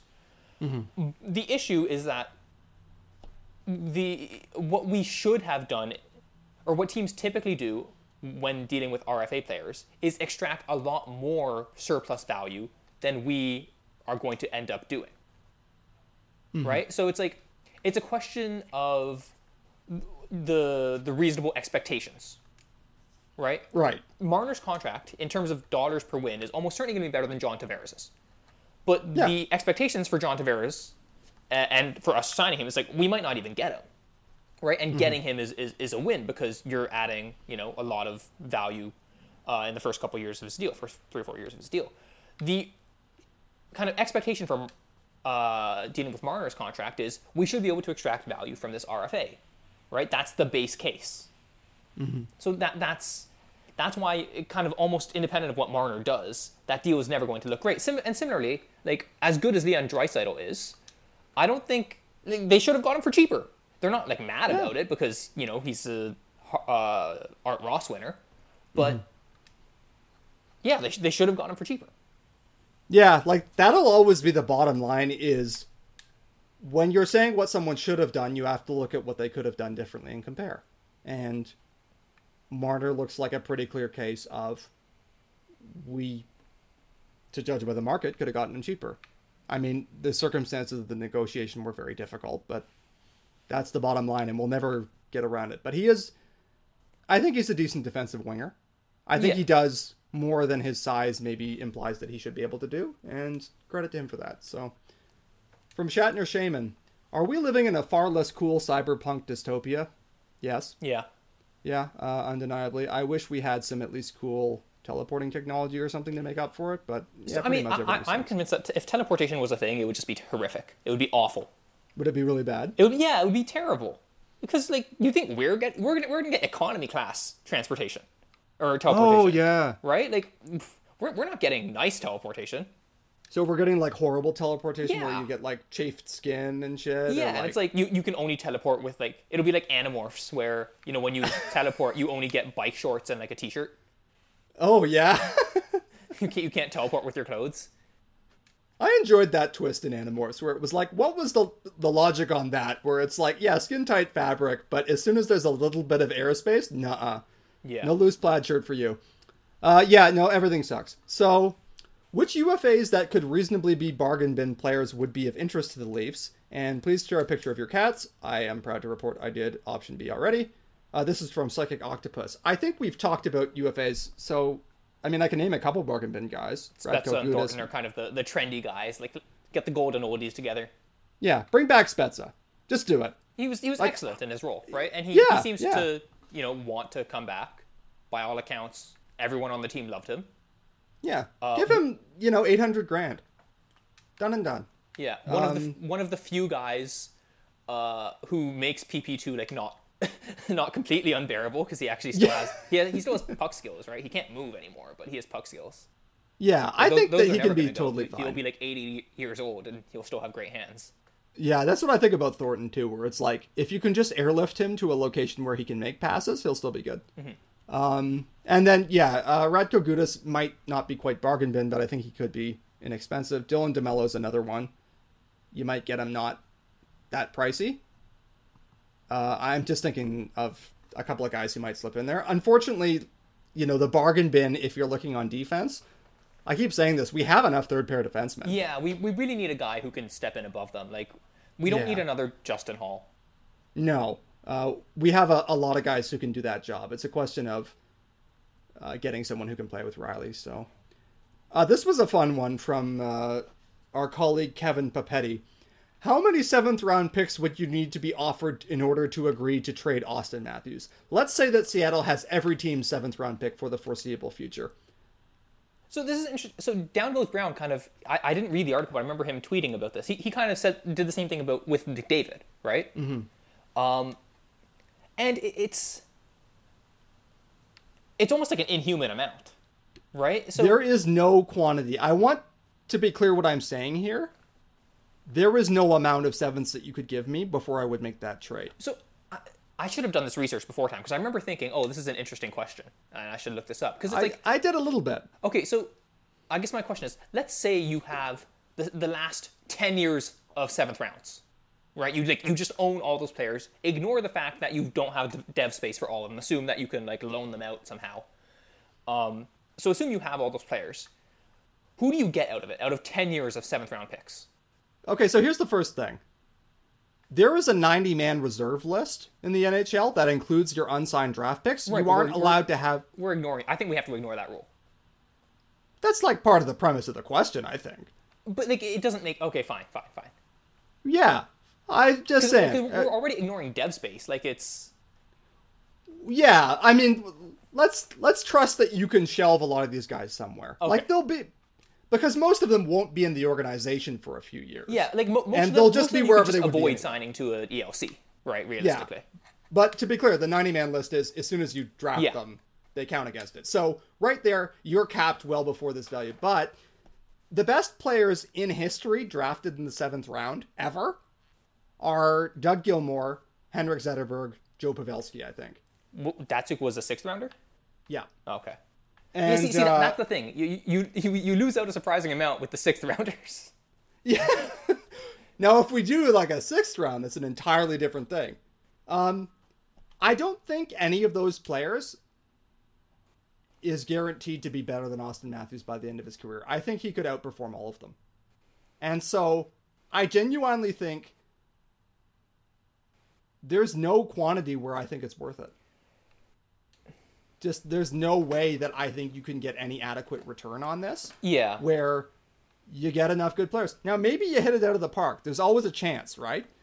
But you would have to have so many good draft hits in order for this to pay out. And I just don't think that it's at all likely, frankly. I know Kevin's just having fun with this one, but it's like, you know, you could easily have a few 7th rounds in a row where you get one player. Yeah. Most certainly. Like, to pick a year out of a hat. Like, let's say you had the whole 7th round in 2012 and you drafted all of those players.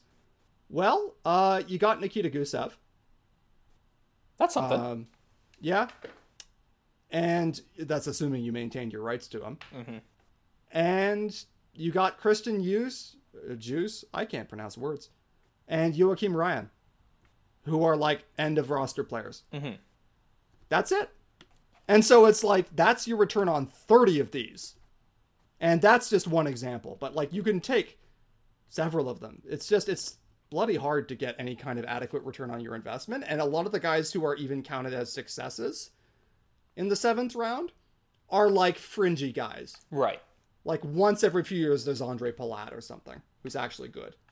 But yeah, so that like, just having some fun here, but like, no, there is no amount. You could give me the entire 7th round for the next decade, and let's assume that I somehow find a way to break the 90-man reserve list rule, and I still probably don't do it. Mm-hmm. So, well, it's also like the time value of wins, right? Like, like, do they accumulate is the other thing. Like, by the time some of them are getting good and needing new contracts, and then like you don't get the whole sample at once, right? You get them over 10 years. Yeah. So yeah, it's not viable. From DJ Cinnamon, you raised the point a couple of weeks ago that I've been thinking about for a while. Until the Kapanen trade, Dubas hadn't really decisively won a trade. Why do you think that is, and how do you think that can change? It's hard. I mean that sincerely. To win a trade, the other side generally has to be wrong about a player in a way that you can take advantage of. Yeah. And winning a trade, some of it is also disparity of position, but it's generally, it arises from a fundamental mismatch in how two teams value players, right? Generally speaking. Mm-hmm. And you have to keep your ears open, but you have to do that, and you have to hit them at a point where there's no one else who's taking advantage in the same way. Like, that's what I'm thinking in terms of, like, you know, acquiring a player. Let's say that his team really undervalues him for some reason. Like, let's just imagine a beautiful scenario where the Anaheim Ducks were the opposite of in love with Josh Manson, and they thought he was crap for some reason. Well, if Anaheim is doing its job, it's still talking to different teams, and one of them might want Josh Manson, and that raises the price on it, even though it seems like Anaheim is set up to get robbed. Yeah. You know, you need a lot of luck. You need a lot of things to come together for you in order to really get that imbalance. Even with Kasperi Kapanen, if he's not drafted originally by the Pittsburgh Penguins and Rutherford doesn't really know him, do we get that trade? Do we get that kind of value on it? I doubt it. I think that played a role. So I think the process that we heard about from Dubas, where he was clearly contacting a lot of teams, shopping, demanding high prices and saying, come up to me, I'm not going down to you. Mm-hmm. And maybe eventually that starts to pay out. He's going about it what sounds like the right way. It's just very hard to get in the right position for that. Yeah. This is also from DJ Cinnamon. Something else I've been thinking about for a while. Aside from the glaring need at right defense, which we assume will be addressed, do you think it's more important to remake the defense or to remake the bottom six forwards in order to improve the overall team defense? And defense. Why? Yeah, defensemen. Yeah. And like I would say, the top six forwards. So I've kind of banged the drum about the Leafs forwards are not very good defensively by and large either. But that falls more on the top six forwards because they're just going to be playing more minutes and against better players. Mm-hmm. Yeah, I think I would agree with that. So, yeah, I think we've addressed some of that. So I'll ask forgiveness from DJ for not running too long because we still have a ton of questions. Mm-hmm. We're doing our best. This is from Shai Ruibos. I apologize if I've mispronounced that handle. Mike Sajak is the name on it. One of the Leafs' advantages in free agency is the resources to front-load contracts. Will this be less of an advantage in the short term since FAs may want lower salary/bonus in the early years of a contract because of the COVID haircut on compensation? Conceivably. But money now is always worth more than money later. So it will depend on the person, I expect. The truth is we're not going to be shopping big in free agency probably for a while, unless we really unload. Mm-hmm. So I'm not sure you'll see it as much. I think you'll, in terms of like the Leafs will use it to make a big acquisition, I think you'll still see the Leafs giving those kind of early bonuses, and maybe it'll help a little bit. It doesn't seem like it's really had that huge an impact, except possibly John Tavares. But I think everyone would have given them bonuses, so. From Leafs Lurker 96, Tampa has 3 RFAs in Chiarelli, Sergachev, and Cernak. How is it, Cernak or Cernak? I'm a disaster. It's Cernak, I think. Cernak, okay, good. How likely is an offer sheet for any of these guys, and why should it be the Leafs signing Cernak in the second round compensation range? I mean, I think someone should offer sheet those guys. Yeah. Right? Nobody will. No one will. With Cernak. So wait, what is the second round compensation? That's you pretty can cheap, go up to around 4.1 million. How do we get the room for that? Like, we have to basically salary dump Janssen at that point. Yeah. Which I think that's defensible. Yeah. How good you think Cernak is? He's been playing very tough competition. His results have not been that great that I can discern. And I would be a little worried about his capacity to translate them. Also, if it turns out that he's kind of getting carried to what success he has had, then you're on the hook for, say, 4.1 million for X number of years. I think someone should absolutely take a run at Chiarelli. Like not us, we can't afford it, but I think teams should pursue mid-level offer sheets. I've believed that for a long time. Yeah. I thought someone should have mid-level offer sheeted Kapanen last year, and we probably wouldn't have matched. I mean, who knows how that would have gone. But yeah, so I apologize for a bit of a disappointing answer. It's a good idea. I don't think anyone will do it, and I really don't think the Leafs will do it. Yeah, I just think we're so constrained, right? Yeah. It would be a really cool move for someone with a lot of space to do. So if Ottawa ever decides that it has money again, But, yeah. This is from Paolo Belmonte.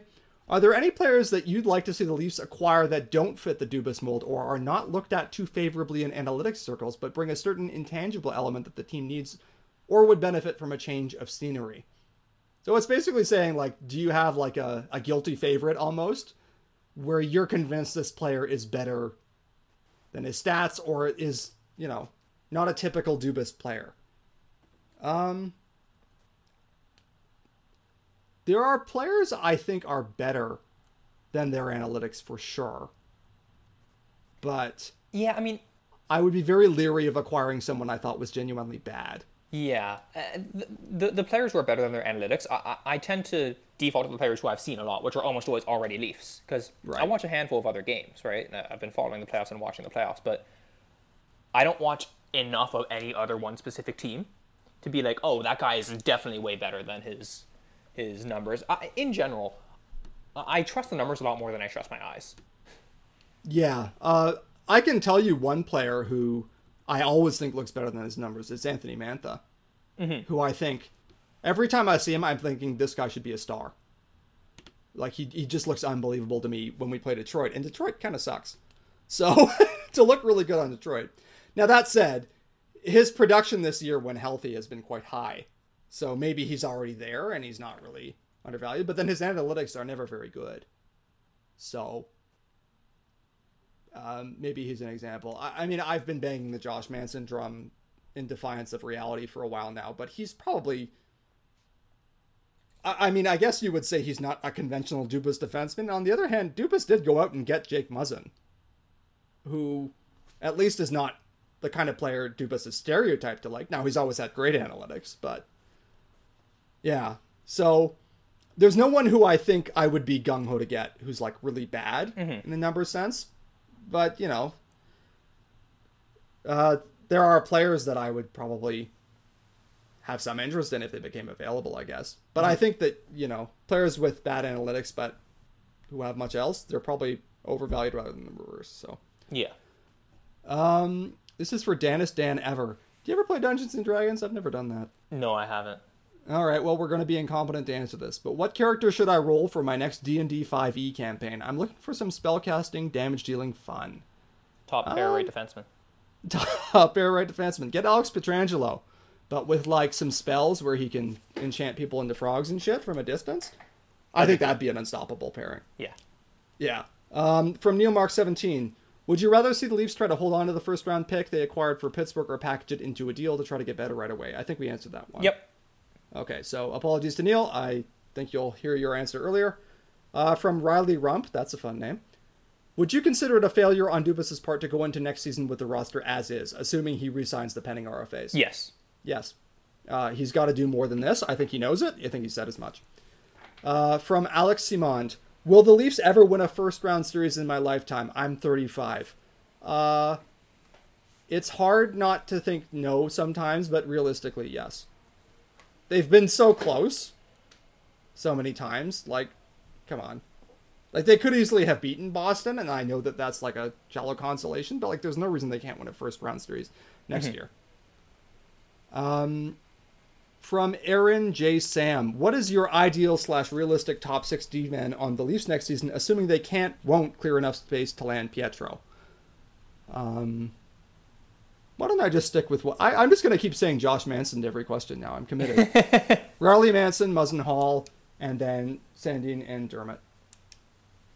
Yeah, I think we've covered this with our defenseman acquisitions questions, so I don't think we need to spend too much time on it. Yeah, so, but something like that. Look for those mid-level guys and slot someone in next to Riley. From Beebs, if you know you can't resign Riley in 2 years, do you trade him and when? I would be surprised if you can know that. Yeah, and I think this is like the over asset management. Look, I think it's an interesting question to trade Riley, but I think the reason to do so is because his value around the league might be higher than his value on the ice. Because, you know, we've talked about what gets defensemen paid. It's points and time on ice. Riley has a lot of both, but he has other flaws in his game, right? We all know that.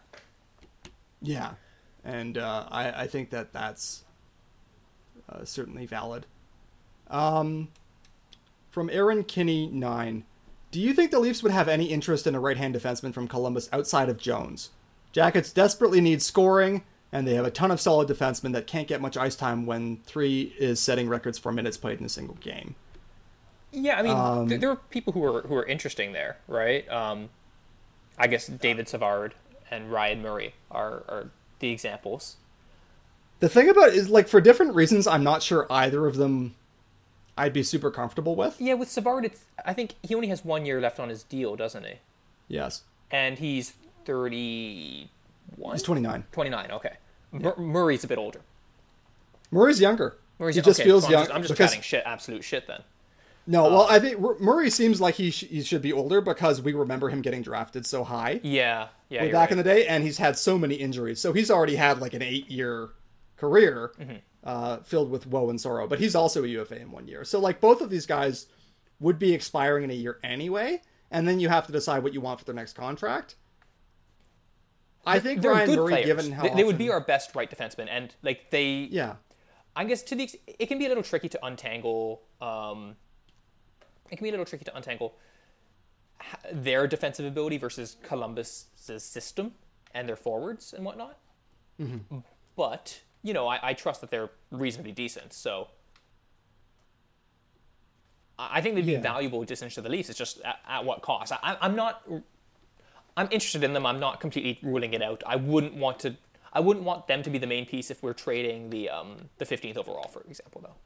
Yeah, I agree. Like that's kind of a like if for some reason they're in love with Andreas Janssen or something, maybe you structure a deal around that. But I don't know that it's a natural trade fit. We've talked a lot about us not having a lot of middle class assets to trade, and I don't know that there's a real thing that works out there. This one's from Leafer 1984, and I think this is a bigger one that we've talked about. How do you both feel about quality of competition and zone starts? Do you apply it when evaluating players? I mean, you certainly have to look at it, right? The all-in-one metrics that purport to, adjust for this stuff, I believe they generally do adjust for this stuff well, but it's, of course, not perfect, right? And I think it's important to look at how players are used and how they're trusted by their coaches when evaluating them, even if you look at these, context-neutral stats. I think looking at leverage, which is something that Micah McCurdy has kind of pioneered, and I think it's only available on his site, looking at how important the minutes that they play are, offensively and defensively. Does a goal here add a lot to your chances of winning, or are they playing you when the game's only out of reach, or are they playing you when you really need a stop? Things like that. That's also very important because that really tells you, okay, who gets trusted. Yes. I will be honest, for defensemen, quality of competition, it plays a big role in my thinking. Probably more than just what appears on the isolation, and that might be a little bit retrograde of me, but I've seen too many guys who were good third-pair defensemen with terrific Corsi who couldn't do it at the next level up. And now that's not to say that's always what happens, because there are players who have done that. Nate Schmidt comes to mind, and done well up the lineup. You know, sometimes they really are due for a promotion. But staying in Vegas, Shea Theodore was a third pairing guy in Anaheim. He was very young, and they had a lot of defensemen at the time, right? So he would have moved up. But yeah, like that's another example. Yeah, so I would say it plays a role in my thinking. I still find myself thinking, okay, he hasn't done it yet if he's showing like softer competition. And this is really for defensemen. For forwards, I kind of feel like it still matters, but either you're at the top end where you're like contending for the Selke, or you're a fourth line guy who plays fourth line guys, and then most of the league is in the middle. Yeah.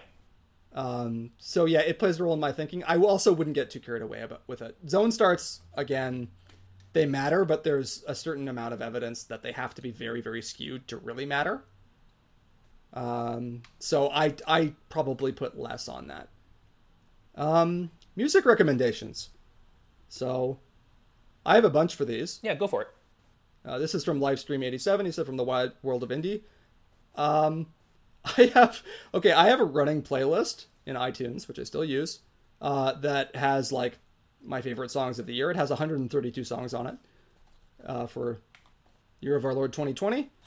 I went down to 5. So June 21 by Protomartyr, who are like very anxious post-punk, but they kind of sound how 2020 feels, which is not the most enticing thing, but they're like very real at the moment. Kadir by Nick Hakim is like a big, sweeping, beautiful R&B song, and it has maybe the best drum beat I've ever heard.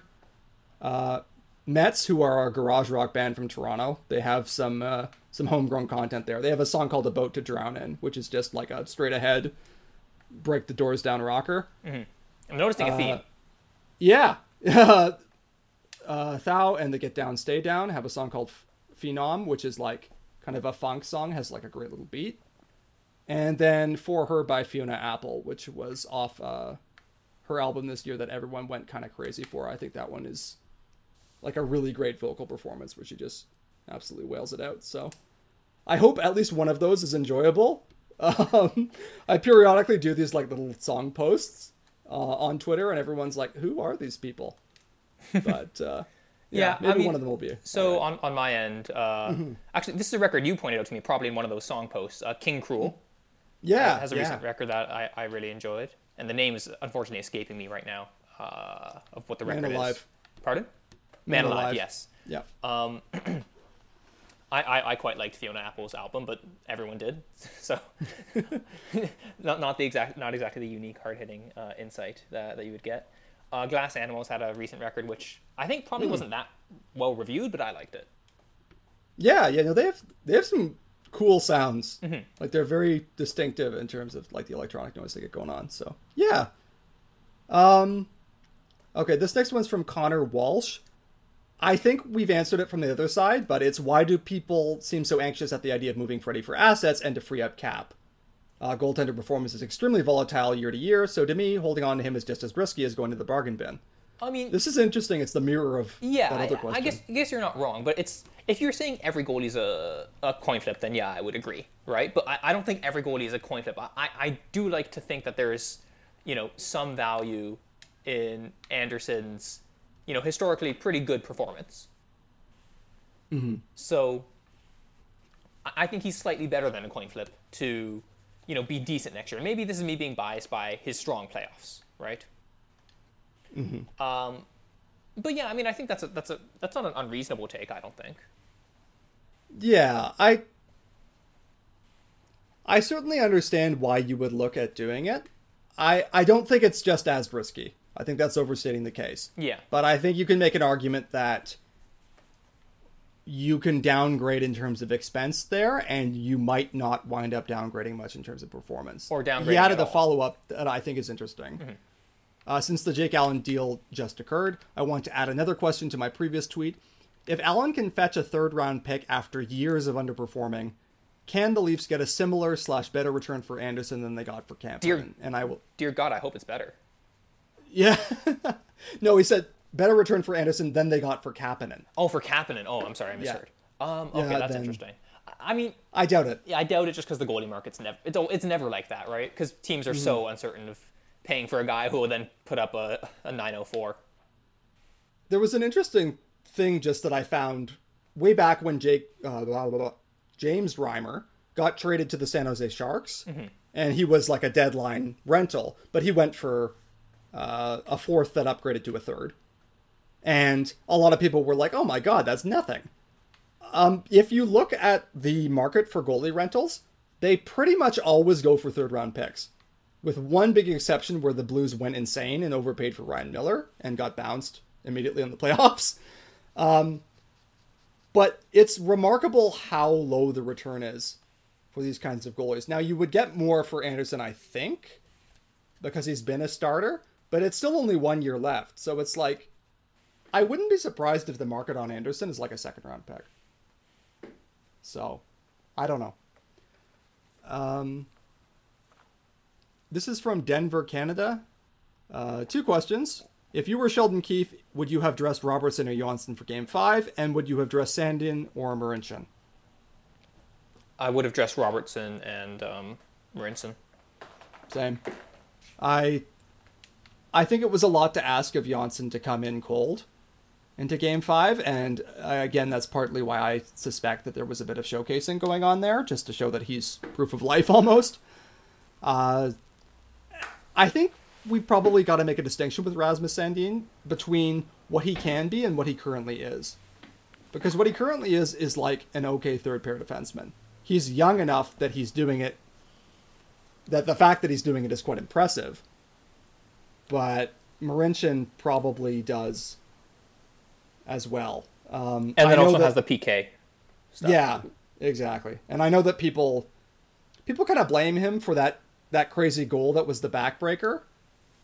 The Leafs made a terrible line change. Liam Foudy wound up scoring one from the goal line that Freddie should have had. And Marincin was kind of between Foudy and the net, and he was a little bit backed off. I actually think Marincin played that one fine. Marincin was like the only guy who did anything approaching a hockey play on that, that sequence. Yeah, like people said, like he should have been more aggressive, but it's like, if he gets sidestepped, which is a definite risk from a player as quick as Liam Foudy. And when he's Martin Marincin. And he's Martin Marincin. Then Foudy is alone point blank with the goalie. That's your nightmare scenario. And so the fact that Marincin got him to wind up shooting from a pretty bad angle that Freddie probably should have had, like, that's adequate defense as far as I'm concerned. He's the least culpable person on the ice. Yeah, like, I mean, if Freddie has that, we probably don't think anything of that move besides, oh, that was a weird line change. Yeah, but I don't blame Marty for that one. You can blame Marty for lots of things, to be clear, but yeah. I don't. Yeah. And finally, we've made it to what appears to be the last question, as per Twitter, from Dadloop. If we assume that the Leafs are going to move Freddie, do you think their best option is to pursue another legit 1A goalie, or to find a cheaper 1B option with the intent to see what they have in Campbell? This is a tricky distinction to make. Another legit 1A goalie sounds to me like Robin Lehner. Yeah. And I'm a little leery of that. Mm-hmm. So I probably don't do that. If I can get someone who's more cost controlled, who's somewhat cheaper, but who has a chance of showing that he can be a starter, that would be probably the way I would go. But I think what we have in Campbell is like a backup to 1B guy. So. Yep, I agree. Okay, wow. So we come in just over 2 hours, but I think we got everyone. If we missed your question, I am so sorry. I tried, but there were a ton of them. If we missed your question, it must have really sucked. I hope we got everything. So thank you all for listening. And woo. All right, yep. So I guess I'll do the outro now. Sorry, that was a really, really disjointed outro. But yeah, you can find all of mine and Fulemin stuff at pensionplanpuppets.com. You can also follow us on Twitter at RVNATFulemin. Thank you all for listening, and we'll see you soon.